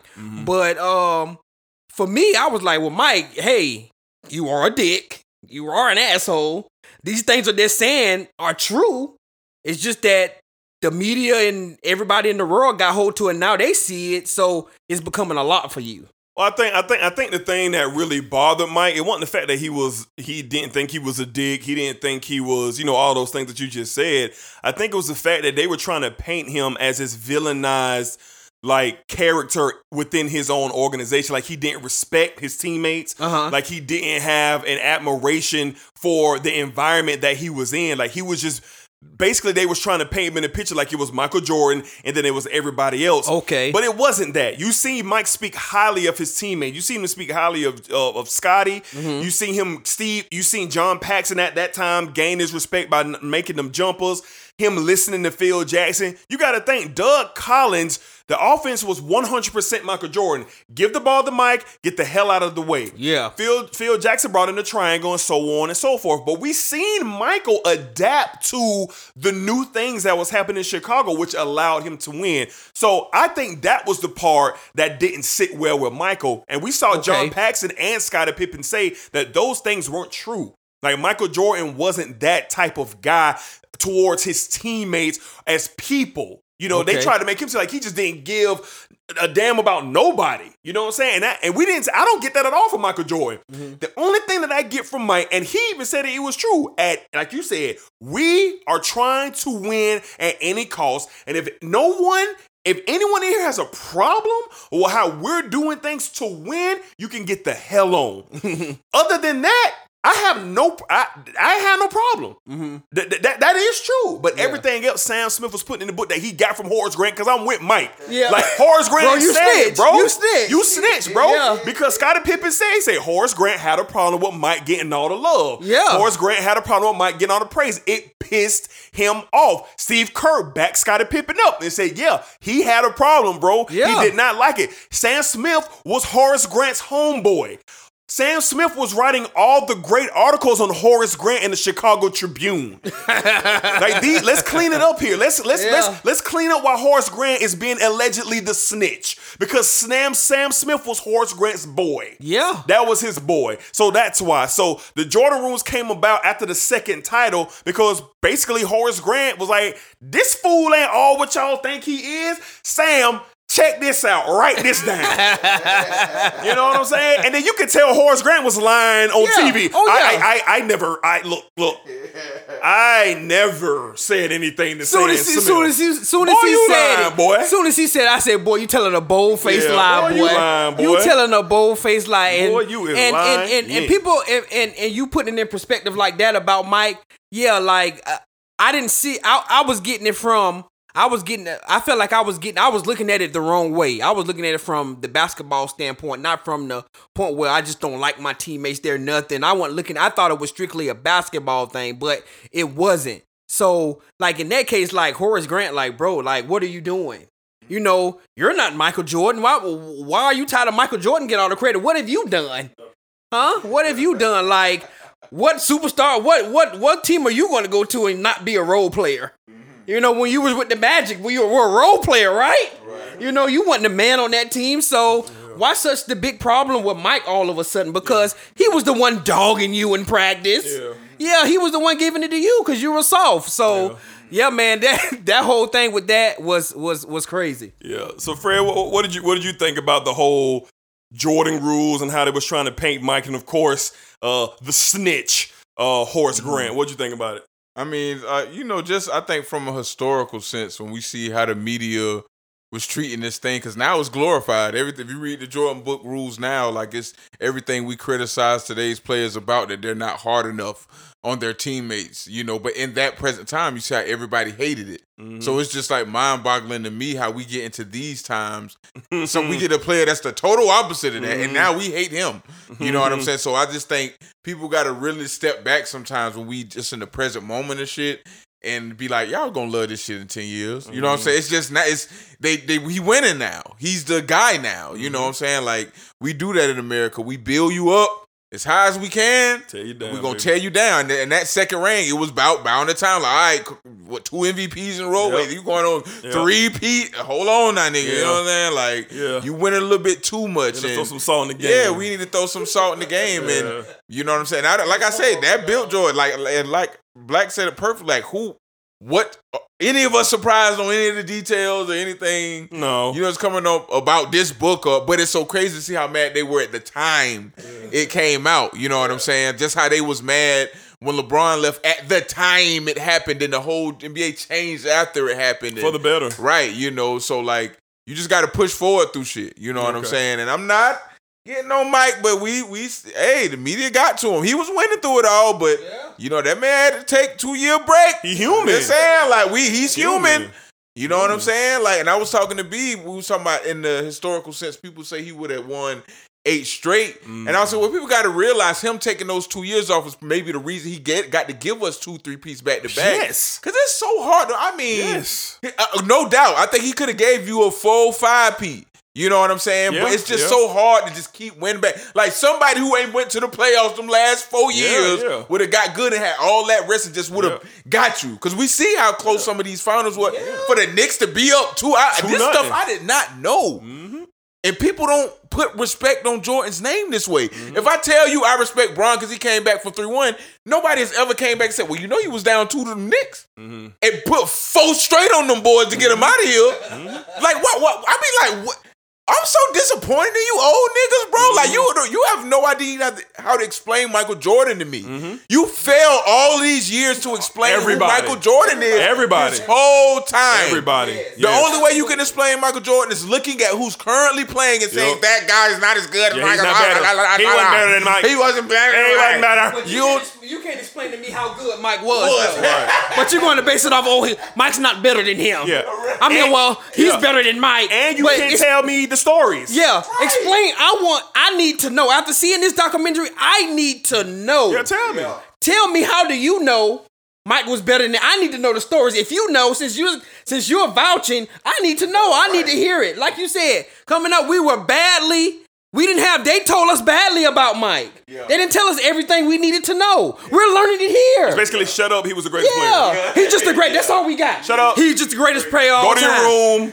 Go back outside. Mike was the best. And Fred said it right. We never got any details. And now we just only thing we got, and I know I got it. Oh, he's just the greatest basketball player of all time. It's not even close. Why? Yeah. What did he do? Look up some of the stuff. Yeah. Brooklyn High School, LeBron. What we go?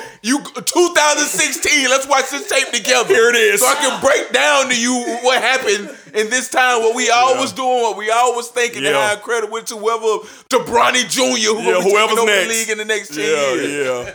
Yeah, you're right. I mean, those are great points, and that's a great transition in going into the Bulls versus the Knicks.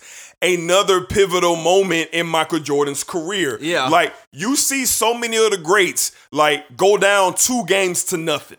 You see it all the time. You know what I'm saying? Like, when Kobe then was down 2 games to nothing against the Celtics that second time around, it was like, Jesus Christ, here we go again.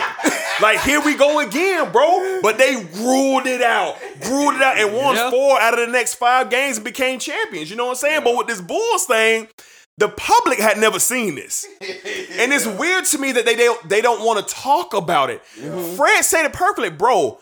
I didn't know the Knicks was up 2 games to nothing. Yeah.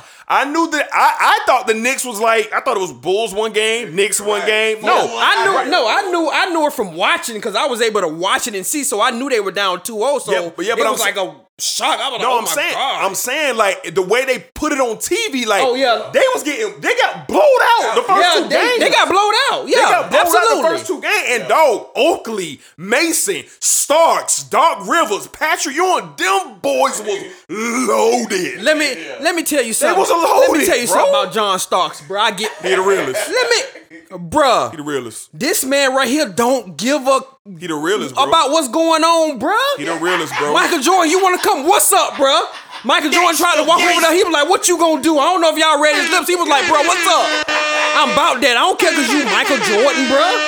I don't care about that. Like, bro, the Knicks was about that life. And I could see why Mike and them had to get to the point like, yeah, these boys ain't bullshitting. Yeah, that's what these boys coming. Scotty and Mike said it. These boys coming, and we need to take care of this right now, or we gonna have a serious problem on our hands. And that's what Mike said. Mike said we knew they was an up and coming team. Mm-hmm. They was loaded. They had a full squad, and we knew they wanted to knock us off. But then Jordan kind of returned the form and said, "But seriously, you know, when you look at it, we were clearly the better basketball team." Mike was able to kind of go right back into Michael Jordan mode, but at the same time, giving the Knicks their respect. And you're looking at this footage. Now, it wasn't as gruesome as that Pistons footage, but you see Scotty come to the rack and Oakley just elbow him in the face and Mason coming right over the top of Horace Grant. Like, you seeing like the bloodbath. And Jordan was like, bro, like, this is physical. Like this, we were already battle tested for this,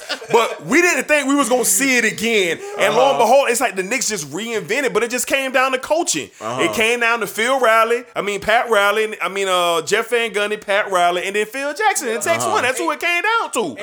And you know what? I respect the Knicks because they tried to take a page. I'm pretty sure they went back and looked at film for when he struggled with the Pistons. They took a page out of the Pistons book, and I could respect that. Yeah. But like you say, when it came down to coaching, and Mike saying we're by far the talented team here, and they don't have a Michael Jordan. I'm the Bulls. I'm Michael Jordan, so they don't have that. They didn't have that one player who was able to just take over. Right. Everything was just team. But Mike knew that wasn't going to be enough. Yeah, the difference was with the Knicks, and you saw it clearly on the footage. They didn't know how to win yet.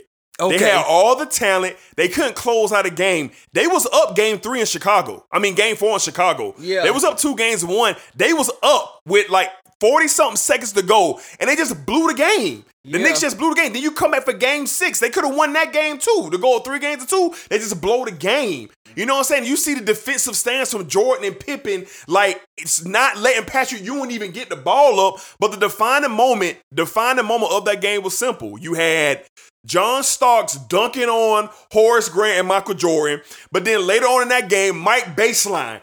Pat Ewing and Anthony Mason down on the block. Mike hit him with the shimmy, hit the spin, and just rise up over Ewing and dunk. Yeah. And this is my favorite Michael Jordan of all time. When he finds Ewing and looks at the camera, he's like, yeah.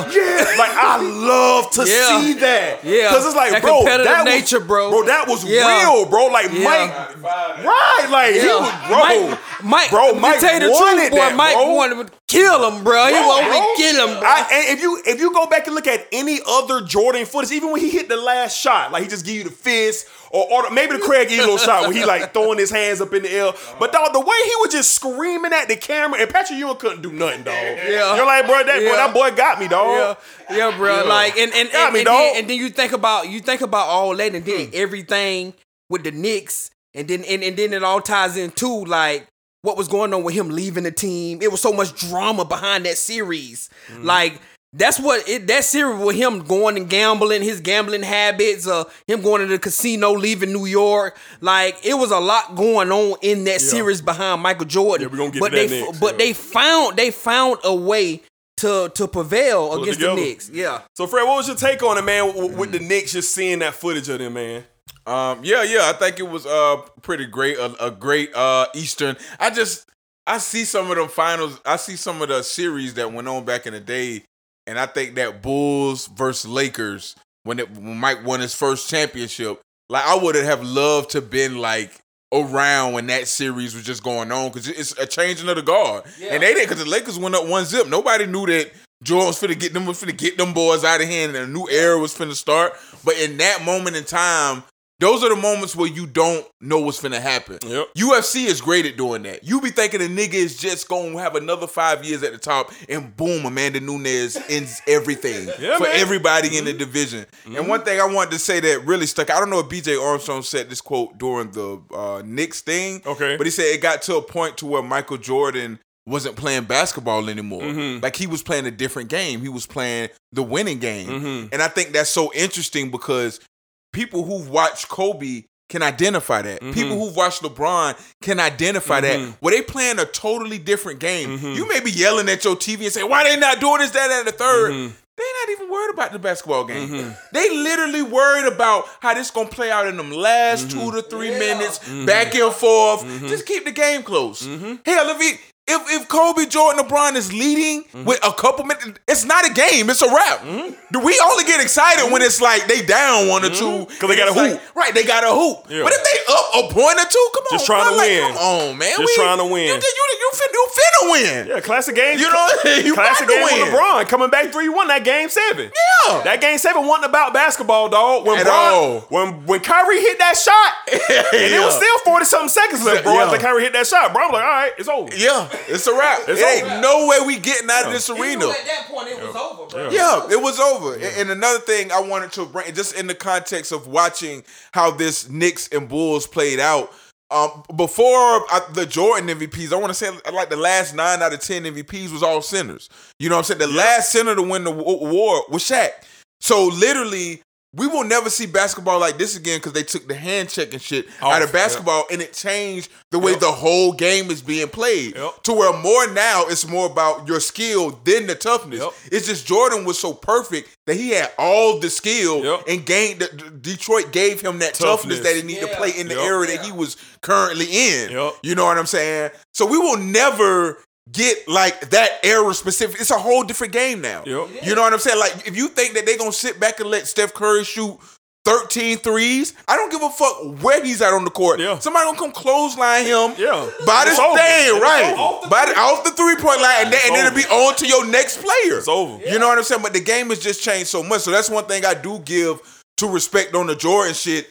The way, you can see that emotion. Who was that he dunked on? Because the nigga was trying to fire the fuck out of whoever it was when he had got mad. It was you. It was you and that was Mason. the second time he dunked on you. It was you and Mason. Oh yeah. And Mason was trying to foul him. Yeah. And I seen that. And that nigga still got the. And I seen Pippen. It looked different. It looked like they was trying to do what Detroit was doing, but they didn't know how to win. Detroit was already winners. Right. It was already, they had the rings Bulls, already. They was like, nah, bro, you can. They just tried to bring. Right. They just tried to use the blueprint of the toughness. Be tough with They didn't Mike. know how to win. Be tough with Scotty, and that probably what worked for us. But they already done been through it and done it, so they already know what this looked like. They didn't have a winner, and like the Knicks didn't have a Jordan like type model. Not didn't. Jordan himself, but just a guy who can take the rock That's what I was and saying. do his thing and get a bucket. Like Starks couldn't do that. I was telling Reggie Miller would have been the perfect player for the Knicks. For the Man. Knicks. If Reggie Miller would have been on that squad, they would have beat the Bulls. They would have beat the Bulls. They would have beat the Bulls. They would have beat the Bulls. Because Reggie Miller ain't had no fear. He did. And we saw that when the Pacers took the Bulls 7 games. Yes, they Michael did. Jordan's last year in the league. Like, Yeah. That's what I can't wait to see. we gonna see it.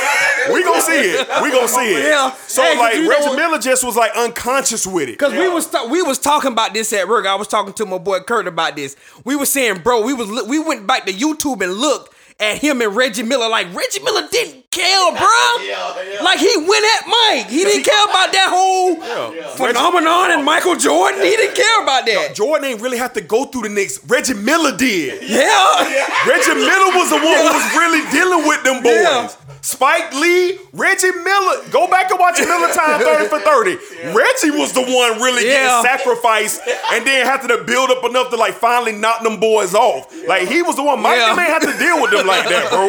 Yeah. You know what I'm saying? So, but That's that was crazy, good man. though. But I was telling back earlier, I wish we would have got more information about that series with the Bulls and the Knicks. But I did appreciate it, them really hitting like the points of the series that we needed to see. So that was really really good footage to see Bulls and Knicks, that rivalry itself. Like Fred said, Knicks was up 2-0, and Mike with them was like, all right, dog. And the thing that shocked me about that series, we know they didn't have the parts, but they had the coach. They had the perfect coach. They had Pat Riley, and I didn't know that. I'm looking at Pat. I'm like, Pat was the coach.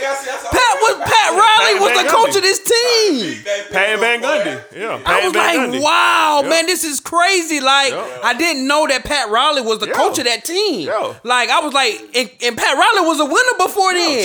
Championships. And that's crazy, man. They just didn't have the gun. They didn't have like you said, they didn't have a Michael Jordan type figure on the team to get them over the hump. Yep. So it was great. That was a great part. All right, man. So let's get into the controversy. All right, we getting ready to wrap up here at the Sports Desk. We got a couple more topics on the Last Dance, but let's talk about the gambling. Let's talk about the gambling. Let's talk about the conversation with it. Let's talk about my man's Slim Buller, who Michael Jordan was hooked up with on a golf course, shooting him 60 grand on losing bets and stuff like that. Ooh. So let's talk about, and we kind of touched on a little bit that it was taking a toll on Mike, and he, was getting wore down. But let's just talk about the controversy. Let's talk about gambling. And if y'all don't mind, I'm gonna kick it off with the gambling. I just want to say this, this was the weakest controversy in sports history. I would agree, yes. The gambling, the betting on the golf course, the going to the casinos. This is weak, bro. This is weak. The coin flips that Mike was doing, y'all ain't had nothing to say about that when he was coin flipping with Bob for marketing in the hallway, betting them $20 a flip. Y'all wasn't having nothing to say about that. But y'all had the audacity to say that this man wasn't prepared to face the Knicks and he wasn't committed. He wasn't committed to winning because him and his father and some family and friends went up to Atlantic City on their off day to go gambling and have a good time just to get out of the New York area. And then you want to come back and start pulling up facts on Slim Buller because, Mike owed him $60 from a golf game and stuff like that. I just feel like this whole controversy was weak and blown out of proportion. But the most important thing that I learned from all of this was Michael Jordan was just getting wore down mentally, but he wasn't weak mentally. Yeah. Mike stuck to his guns. He said in a documentary, was it a crime to bet money? Was it a crime to be competitive? And he said it, though. I wish I could get this on the shirt. I wasn't addicted to gambling. I was addicted to the competition. Yeah. That's a difference there, bro. It is. He's basically letting you know, and David Aldridge said it best, bro, those $30,000 that y'all see Mike was betting here and there, bro, that was $20 to this man. $30K was nothing to Michael Jordan. It's you got to put yourself in his shoes. This is a top of the line athlete making top of the line money. You know what I'm saying? So I think the whole controversy was the gambling. The whole controversy of the gambling situation, I really think that should just be erased from the conversation of Michael Jordan because there was nothing proven that he did wrong. Now, I understand we're going to get more into the unfortunate murder of his father, and there's a lot of hypothetical conspiracy theory things going along about how his father was murdered, you know what I'm saying, in the Lexus that Mike bought him with the tag on the back. We're not going to break it down here, but they're going to talk about that next week on episodes 7 and 8. And then I'm going to give my spiel on what I think about those stories, what people are saying about Michael Jordan and about, the way his father was killed. But the whole gambling thing, I really think it was a waste of space on the documentary. I know you got to kind of put it out there for the people because at that time, like Fred said, at that time, it was a big deal. So what did you think about just the whole charade, man, of the gambling with Jordan? Well, this is one of the parts I was really looking forward to on the doc because I wanted to see what was the big deal around this gambling thing. We always, coming up, you heard about it. You've seen it on TV about his gambling problems and what he was doing, the money that he was spending and the money that he was losing. But like you said, D, this was a waste of space. Mike said it perfect. That's something I like to do. He wasn't out here sniffing cocaine. He wasn't out here beating women. He wasn't out here doing all the other things that we see some of these athletes do and have addictions and do. The man was just competitive and he bet on himself. Mike believed in himself so much that he said, I'm willing to bet my money on myself. And that's all he did. It's nothing wrong with gambling. It's nothing wrong with going out and having fun with a few friends and gambling on yourself. We do it here. Me and D, we gamble on one another. We gamble on ourselves all the time. If we doing something, we competitive. If we want to put money on it or put a smoothie on it, yeah, like, bro, we bet on ourselves. It's nothing wrong with that. People do it every single day. But I guess since Mike is this figure, this everything, people got to look at it in a negative way. So I felt like after seeing that, I felt like it was a waste of space. The part that I was interested in was him and Slim Buller. I feel like Slim Buller have some stories. Yeah, I think he has some things that he could have gave to this that we didn't know. Man, and Slim then the whole thing, now, and with the whole thing with having Mike go to court and testify about $57,000, like, bro, that's nothing to Mike. Mike said that's money that I owed him. You know, that's money that he won from me. I was supposed to write him that because he beat me. That's part of, gambling. That's what happened. So to see that, man, it was just really a waste of space. Mike just a competitive person, and he bet on himself no matter what. Yeah, Fred, what'd you think about it, man? The controversy of the gambling and Slim Buller's introduction to the documentary. Well, I mean, I think it's good, even if it is a gambling addiction. Like, so what? Like, we all have an addiction that we have. One thing I can appreciate with Mike is he really hates fame. Like, Michael Jordan has given us no indication that he wants to be famous. None. Like, and that's the one thing I respect about him the most. That nigga couldn't wait to retire just so he could stop being famous. I just want to get you. He lets you know the country simple, really person he is inside. What's like, man, look, bro, I ain't with it, bro. Like, this shit almost over with, bro. Like, coming off a three-peat, bro, I'm done. I'm ready to be normal. I'm ready to get out of this space, out of this light. You know what I mean? But back to the original shit. Well, the gambling. Yeah, the gambling. Yeah, who gives a fuck? I mean, if I had a bunch of money in the media, I just think if you put that much fame and that much money, like, you're gonna have to get some kind of hobby. You know what I'm saying? They just lucky it wasn't cocaine or women. Mine probably been prostitution. You know what I'm saying? Like, I don't. When I get the bag, I want nigga Bricks got a real. That nigga got a different bitch every night. Don't say that to me, bro. I'm telling you right now, why I don't have the bag. I'm in my right mind when you see me tricking 3 to 4 times out of the week. You know what I'm saying? I get the bag. I'm okay. I'm fine. I don't have a problem. I'm fine. You understand? So, whatever. Mike, who cares? It's an addiction. Okay. Mike has $1 trillion. Yep. You know what I'm saying? I would love to win $1 million off of Mike. Yep. So shit, hook me up with that nigga. So it's an addiction. He can afford it. Who cares? He can. Yeah, great line. Right. He can't afford it. It ain't drugs. You know. Right. So yeah. Okay. Cool. All right, man. So we're gonna cap off the Last Dance with just the triumph, the biggest accomplishment that the NBA hadn't seen in a long time. I believe they said since like the early '80s with I think it was the Lakers or the Celtics. One of those teams had a three-peat. But it was a three-peat. The Bulls take care of the Lakers for their first ring. They beat the Blazers for their second championship, and then they take care of Phoenix for their third title. And at that time, we talked about it all here. We know everything that was going on. Mike was getting heavy in the head. He was getting exhausted. Just his whole life was just starting to feel like a box. But they somehow, some way pulled together to win 3 championships. So at that time, winning 3 in a row, best player in the world, most marketable player in the world, everything is just going right for the Chicago Bulls. What do you think of the accomplishment of, at that moment, the Bulls winning 3 straight championships, Black? It was major because it hadn't been done. Larry didn't do it. Magic didn't do it. Mike was the first person to three-peat. And I hate to say it, but looking at that footage, you could tell everything that Mike was dealing with was weighing on him. He didn't seem too excited about that. He didn't. I noticed that too. He just seemed like wore out. I'm just happy it's over with. He said that. I'm just happy all this is over with. Like, you seen no celebration, no happiness. Not really.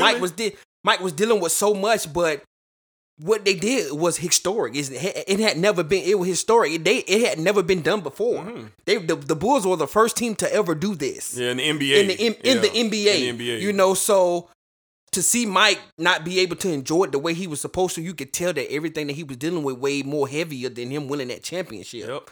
But like you said, man, the Bulls winning 3, like, as a fan and as liking Michael Jordan, I looked at that like everything like, wow, man, they did it. Like, they three-peated. Like, now nobody that was at that time, even though people were looking, I was like, man, ain't nothing you can say wrong about Michael Jordan. He three-peated this, and it's amazing. Like, through all the drama, through everything that was going on, being in rural news and on everything that was going on, they still found a way to come together and three-peat. And Mike even said that he was like, man, it was tough. Like, these practices, he was like, I had to push through. Yeah. Mike said, he said, I had to find a way to push through because we still had a goal, and the task at hand was to win a championship. Yeah, I think that back then, because I remember them winning their third title as a youngster, so I remember. So looking at it now and seeing all the footage of everything Mike was going through, what he went through, and for them to like go from basically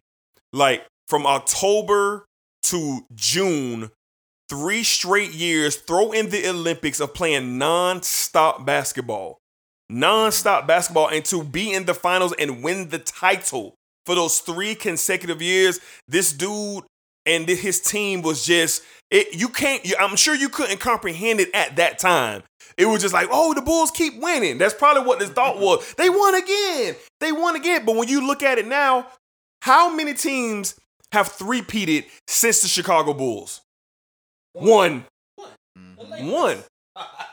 team. The Lakers. There's been a couple teams to get close. The Houston Rockets was close. The Miami Heat was close. But they couldn't get over the hump. That LeBron team in Miami, they barely got out of there with that second title. Yeah, right. You seen the cast of characters that they had. You seen Wade diminishing game by game against the Spurs. Yeah. Game by game. And if it wasn't for the God-sent Ray Allen, Jesus Shuttlesworth hitting that 3 in the corner, who knows what would have happened.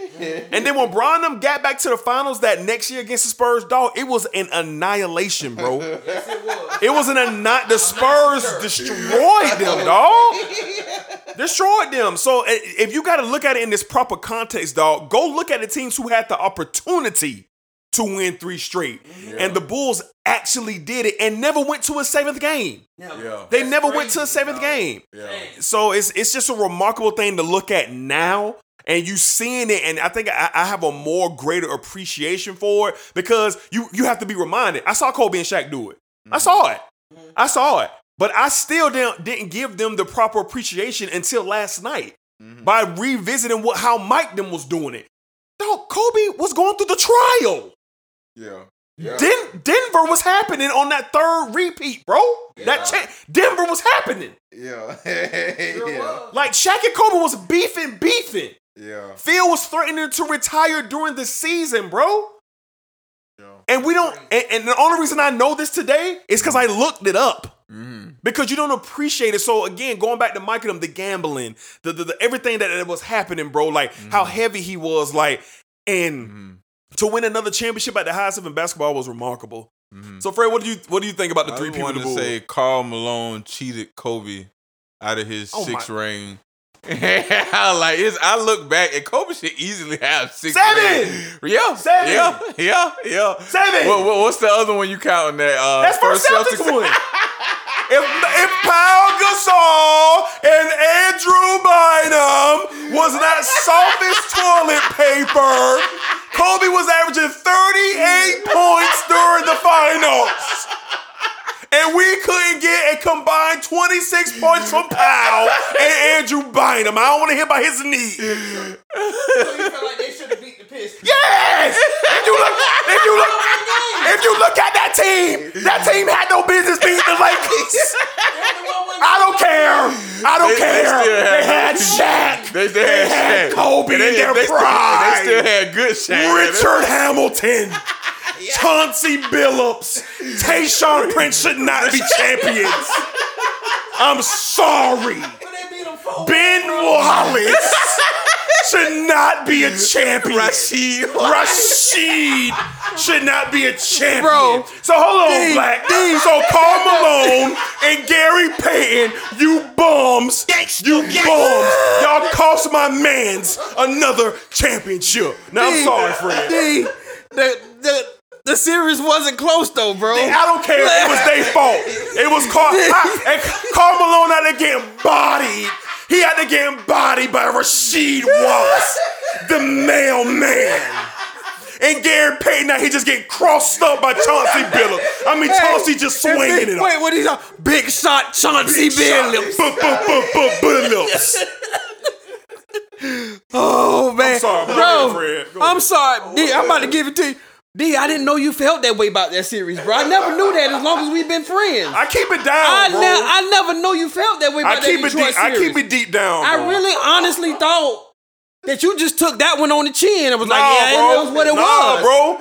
Dog, I was talking so much trash. Listen, dog, when the Pistons advanced to the finals that year, because the Lakers had swept whoever it was in the Western. I'm like, oh. The Spurs. I was like, oh. I said, okay, that's 4 straight, boy. 4 Pete. The Lakers won the first game by 38 in Los Angeles and then win another game. I'm sorry, Fred. Go ahead. What was the question? The 3-peat. I'm sorry about that. Oh yeah. We was talking about the 3-peat. We bring that up a couple on a couple other shows. Yeah, it's such a hard thing to do. Like, I can't imagine, because it adds even more when you have to go out and win those things. You know what I'm saying? Like, and winning 3 straight, the media on your ass. You know what I'm saying? Like, it was a lot Mike was going through for him to pull it out. I mean, yeah, any team that could do a 3-peat. I mean, Kevin Durant, Klay Thompson, and KD, they couldn't even make it to they were there only 3 years, right? They was together 3 years. Together 3 years, right? So so them niggas couldn't even stay together for, you know what I'm saying, to try to at least that's a good point. Get the 3. Mm-hmm. And even when they did, you see they just didn't have the shit to get past the Toronto. Yeah. You know what I'm saying? They even though players got hurt, still like it happens. Yep. You know what I'm saying? Like, fate. And you know what's crazy about 3-peats now? I'm going to say this, the game back then was so much harder. Yeah. It was so much harder then. Like, the game is so much easier now, so I think it's going to be really tough for these guys to really 3-peat now. We may see back-to-backs, okay, we've seen that, but 3-peating?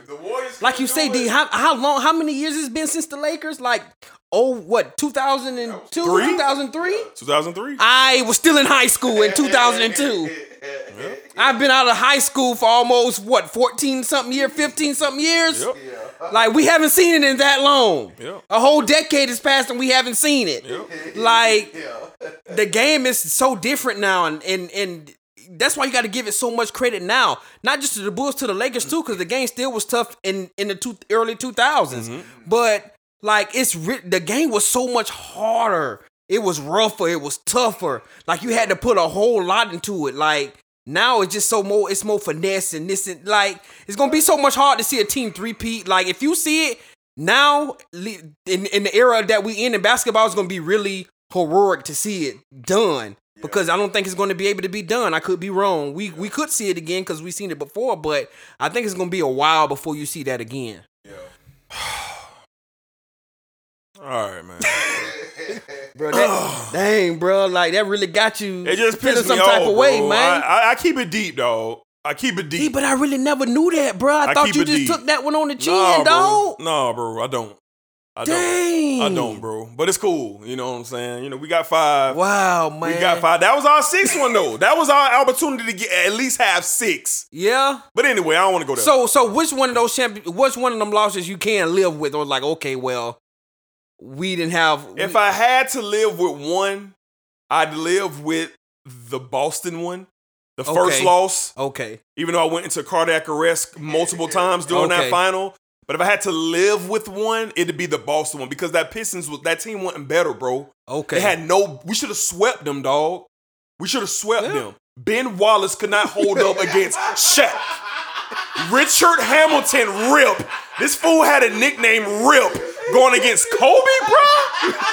Like, them boys can't guard that boy. Hold on. I forgot who. Rip. Chauncey was the Finals MVP. Yes. Wasn't it? Chauncey Billups is out here somewhere with a Finals MVP trophy in his living room. All right, so we good. All right, man. So that's a really touchy subject right there. So man. All right, man. So hell of a show today. Hell of a show. Fred got me boiling, man, about that Pistons one, man. But a lot took place, man, with the Last Dance, man. Episodes 5 and 6 last night. A lot of information we're getting. This is why this is so great. we're getting stuff we didn't know.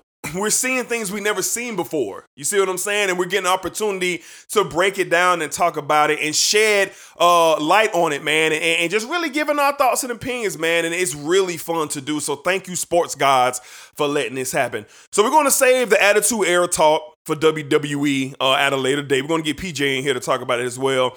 And we're going to kind of give our other news, and we're going to kind of stop by UFC 49 and talk about the highlight events and other news. And then we're going to get out of here, man. So, great. All right, so let's get it going with the other news. Man, my head is like pounding right now because, unfortunately I was forced to relive that moment by the great Freddie Bricks. All right, here we go, man. Let's get into some other news. So let's start with UFC 249 Black.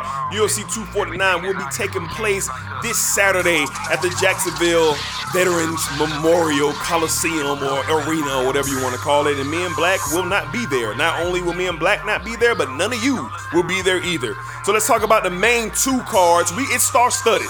You got Donald Cerrone and Anthony Pettis in the main event of the prelim. You got the return of Fabricio Verdum taking on Ezekiel Oleinik. That's going to be a great fight. Michelle Waterson is also on this card. Uriah Hart and Jacare Souza is on this card as well. You also got Greg Hardy on the card, Jeremy Stevens on the card, Francis Ngannou, the monster heavyweight who appears to be next. But let's stop by the title fights. Henry Cejudo will be defending the Bantamweight Championship against the returning, the legend, the Dominator, Dominic Cruz. We're going for his third championship. Black, what do you think about Cruz and Cejudo? Man, I think it's gonna be a good one. Absolutely. We've always seen Dominic Cruz be game. Who's gonna win it? Let's go. Who's gonna win I'm it? gonna go Dominic. You gonna take Dominic? I'm gonna take Dominic's decision. Okay. Yeah. I want Dominic to win. I know you do, because that's your guy. I want Dominic to win, but I don't think he will. Okay. I think Cejudo's just on another level. And the way he dismantled TJ Dillashaw, an elite athlete, and he embarrassed him. And Dominic beat TJ by split decision to win the title. I think Cejudo gets Dominic out of here in 4 rounds. Okay. I guess Henry Cejudo TKO retain the championship. It hurts me to say that, but I got to keep it real. All right, let's go to the main event. Justin Gaethje gets his opportunity at a spot. The main event, he will be taking on the game, the warrior, Tony Ferguson, for the interim lightweight strap. Black, what you think about this fight? Give me a winner. Heck of a fight, man. I think there's gonna be some fireworks in this fight. But I got Ferguson winning this third round TKO. Yeah, I think it's gonna be a good fight as well. Justin Gaethje, I don't think he's ready for it. I think he'll be game. I think he'll be game, but I don't think he's ready. Yeah. Tony Ferguson's a different type of monster, bro. I'm gonna take Tony Ferguson knockout second round to be the new interim lightweight championship, setting up the mega match with Khabib Nurmagomedov at a later date. All right, so that's UFC 249 this Saturday, May 9th on ESPN. Me and Black will be locked in. We hope you guys are locked in as well. We got return of MMA. So excited. We are very excited for that. All right, so some sad news out of the National Football League. We had legendary football coach Don Shula pass away today at his home, 90 years old. Legendary coach of the Miami Dolphins. Only coach to have an undefeated season. Has the most wins in NFL history.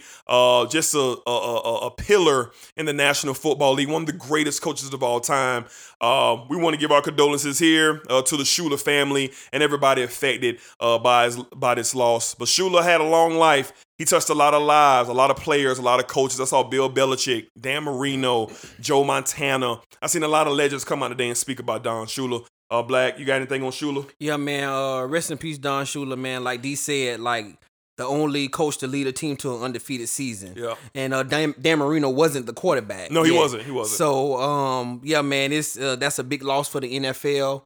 Like you say, he touched a lot of people, a lot of football players, not only football players around the world he touched. And he's going to be missed in the NFL community. Yes, sir. Rest in peace, Mr. Don Shula. All right, so let's keep it going, man. The NFL has canceled the overseas games in London and Mexico. So that's right, Jaguar fans. You're gonna get 2 extra home games this year because Shad Khan thought it was cool to send the Jaguars overseas for 2 games. but they're going to be playing them right here in the Bangum. All right. All right. Also, the NFL will be releasing a schedule. This is a favorite time for me every year. The NFL will be releasing a schedule this Thursday, 8 o'clock on ESPN. We're going to see all the Monday Night Football, Sunday Night Football. We're going to get all the games, who's playing who, where they playing them. It's going to be great. So your favorite team is going to get their schedule this Thursday. Also, Black, I know you're going to be interested in this. Tyson Fury has called off negotiations with Deontay Wilder Jr. for a third fight. He is now aiming to fight Anthony Joshua to unite all of the heavyweight championships in Saudi Arabia later this year. Black, how you feel about that? I think it's gonna be dope. I think this is what the heavyweight division needs. One face, one champ. Yep. So looks like if not any hiccups, we're gonna be getting this fight. I'm happy. I mean, I don't mind seeing Wilder versus Fury again. Yeah, I didn't want to see that again anyway. I didn't mind seeing it, but this makes more sense. Okay. Let's let the two champions get in the ring. These are the champions. Let's let them get in there. Like you said, one name, one face. Let's get one heavyweight champion. All right, some other news out of the WWE. All right, Cain Velasquez's experience just sucked in the WWE. He was officially terminated from the WWE after that horrendous stance in the WWE against Brock Lesnar a few months back. It was definitely the biggest disappointment in wrestling history to see Cain Velasquez in the WWE ring. All right, looks like the NCAA is kind of folding under the pressure. Look like a lot of these kids will get a chance to make money off their last name. Jerseys, they'll be able to go sign their jerseys, go sign photos, go make some money off their name and their likeness. The NCAA is starting to cave a little bit. I mean, I wouldn't say they're caving. I think they have no choice. Yeah, the tide is turning. choice. So the NCAA is officially on the rocks. All right, some other crazy news out of Jacksonville. Telvin Smith, former Jaguars player, was arrested and charged with unlawful messing with someone who's under 18 years of age. Let's put it like that. So you can look at the story on News4Jax, ESPN, Bleacher Report. Telvin is denying everything. He said he was told the young lady was a certain age, and the young lady saying, nah, that ain't the case. So we'll see how that pans out. Maybe he should have stayed in the NFL locker room. This wouldn't have happened. All right, next up, Andy Dalton to the Dallas Cowboys. I like the move. Insurance policy. He'll be a great backup. All you clowns hit my phone to my Dalton, the new starter. Oh, Dalton's your new quarterback. Yo, chill, bro. That will be our quarterback. Andy Dalton will be our backup. I like the move. All right. Jacksonville Jaguars officially announced they will not be picking up Leonard Fournette's option. His fifth-year option will be declined. He'll be free to negotiate and go elsewhere. We're going to pause the music right quick. Freddie Bricks, get in here. Well, first of all, I have an announcement I want to make. We've been going through this. You're listening to the sports show. You're listening to the sports show. What? What? Gangsta Grizz. All right, Freddie, the Jazz fans, if you feel me, reach out. Even said was texting back and forth, and he said, yeah, because them boys don't believe in CJ.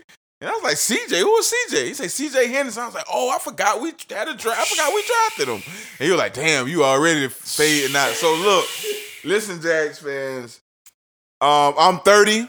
I'll be 31 in August. You know what I'm saying? Like, I've had a great 2 decades hoping and wishing, hoping and praying. But I'm at a crossroads right now. Like a serious crossroad. Mm-hmm. You know, with my life and where I want to take my sports fandom. You know, Jags will always be my home team. Mm-hmm. But I think it's only one hope for the Jaguars moving forward, and that is getting the first overall pick for Trevor Lawrence next year. Yeah. There is no other option for this franchise to survive. Mm-hmm. If they get out here and win 6 to 7 games with Minshew, I am done.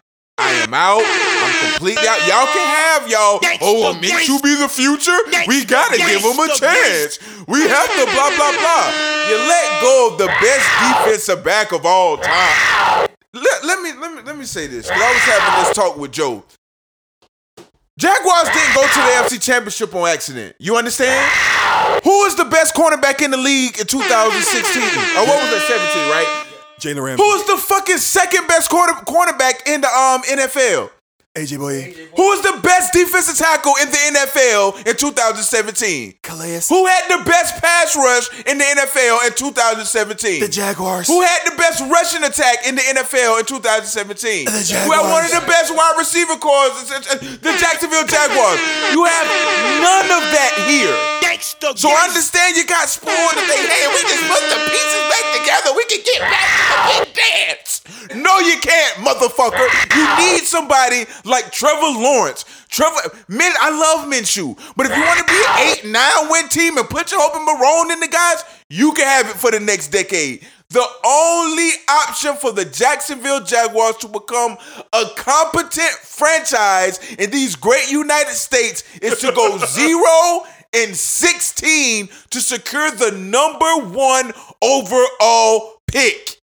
I love Justin Fields just like his mama do, but it's one player and only one player that will be coming out in this draft that can change the fortunes of the God hates the Jaguars. Jesus. He hates the Jaguars. Jesus. How Jordan hates Isaiah Thomas, that's how God looks at the Jaguars. Oh my God. This is our one shot to become competent. So fan base, listen, man. Minshew I already know what's going to happen. Minshew going to get out here and win 6 games. And it's going to be the last 6. And you know what the fans going to say? The momentum. You know what? This kid may have something. Then they going to come out the next year and win 8 fucking games. And you know what the fan base going to say? We need a running back. Because you know what? They're going to Leonard Fournette's going to be gone at this point. Then they're going to draft another running back in the early rounds. And then next thing you know, we're going to be at the end of a decade with an average of 4 wins a season, just how we are right now. How old are you again? 30. You understand me? So this is it. This is the last dance. Shout out to Michael Jordan. This is the last dance with Freddie Bricks in the Jacksonville. After this year, I'll be speaking just as an analyst. As soon as the Jaguars get good, I'm going to be in the front row. Because I deserve it. The Jags owe me that. I don't owe the Jaguars no more of my time. But soon as them niggas do get competent, soon as Sean Khan decide to sell the team to somebody who cares about the art of football and not just sitting in the bud zone, drinking beers and having bitches in the pool and having Miami Marlin man come down and diving on a Thursday night while you play a color game against the Tennessee Titans and Derrick Henry who went for 493 yards. Until you get to past this bullshit, I'm done. When I go to Jag games, I'm going to start going for the same reason you motherfuckers go. I'm going in the bud zone. I'm hollering at bitches and I'm drinking Michelob. And I don't give a fuck what's happening on the field. Long as I leave drunk and full, just like the rest of you motherfuckers. And I'll be rooting for Patrick Michael Mahomes and Kansas City from here on out. Gangsta Grizz.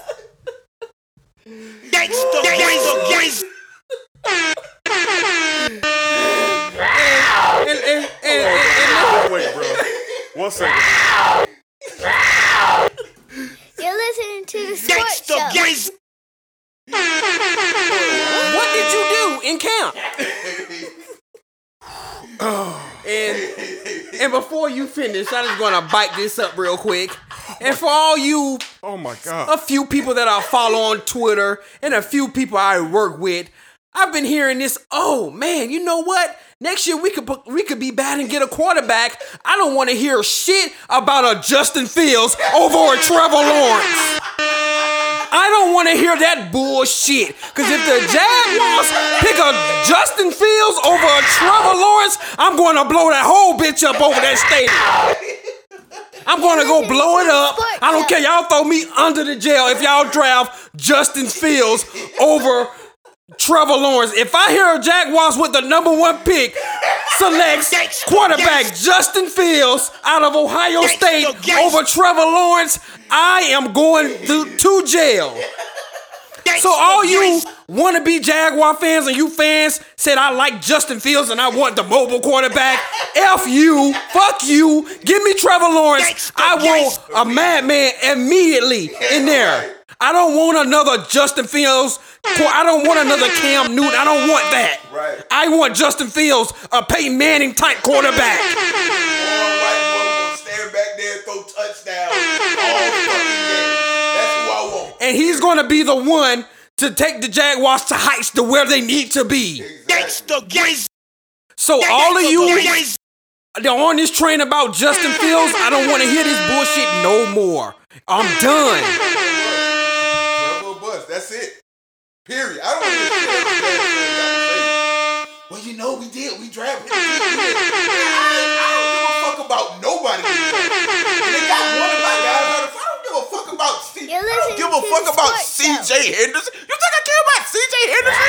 They just let go of the best defensive back of all time. We thought we would never see nobody like Dion again, and lo and be fucking whole. The Jags is sitting there at 5, and luckily the Cowboys need a running back. And we can't keep him for more than 3 damn years? What's CJ, that receiver with the number 10th overall pick, the Jets said CJ? I don't give a fuck about CJ Henderson. The number 9 pick. The number 9? I don't give a damn about. Okay, all right. All right, whatever. Like I said, bro. Okay. If them niggas don't take their ass out there and go 0-16, I don't even give a fuck if you bring Marone and Caldwell back. You can bring the whole band back together. They go 0-16. Who gives a fuck? I don't give a fuck. Long as it's Trevor Lawrence. Long as Trevor Lawrence coming along. That's the only way I want to keep this coaching staff. If they literally say, look, bro, we need this quarterback, dog. Okay.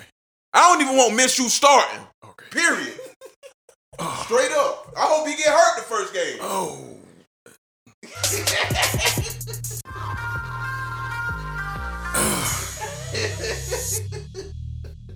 Gangsta Grizz.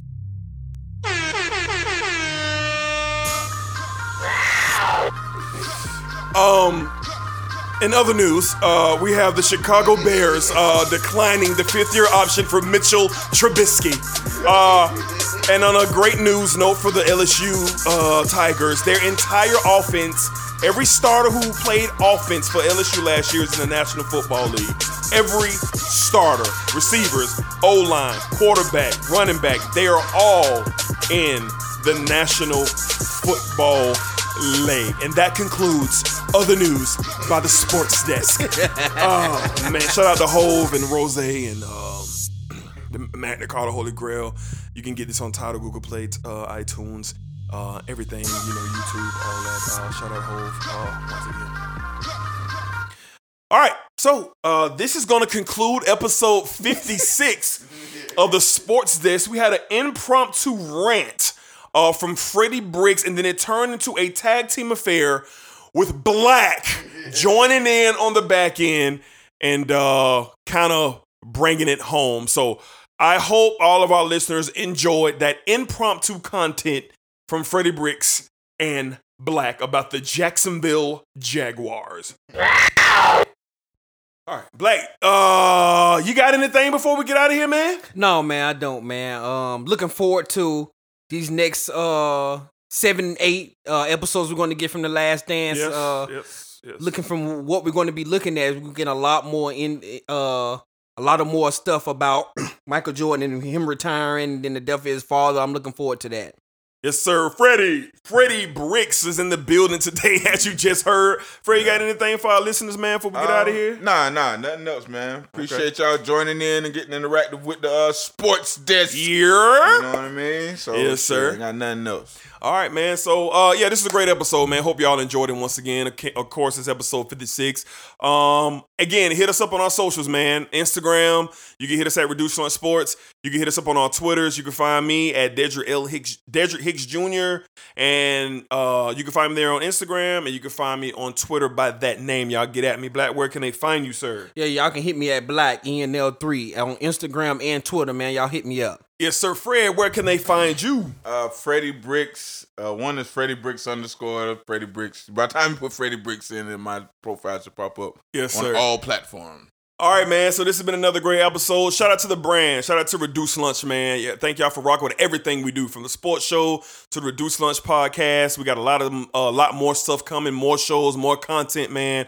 And we just appreciate y'all interacting with us, man, and getting involved and showing us all the love that y'all do. So thank y'all from Reduced Lunch. And also shout out NPN Network. Shout out Al Pete, man, and everything that they're doing with us involved over there. So this has been another episode of the Sports Desk, and we will holler at you good folks later. Is you high? Yeah, you high. Man, hell now. Hey, bro, you listening to the Sports Desk.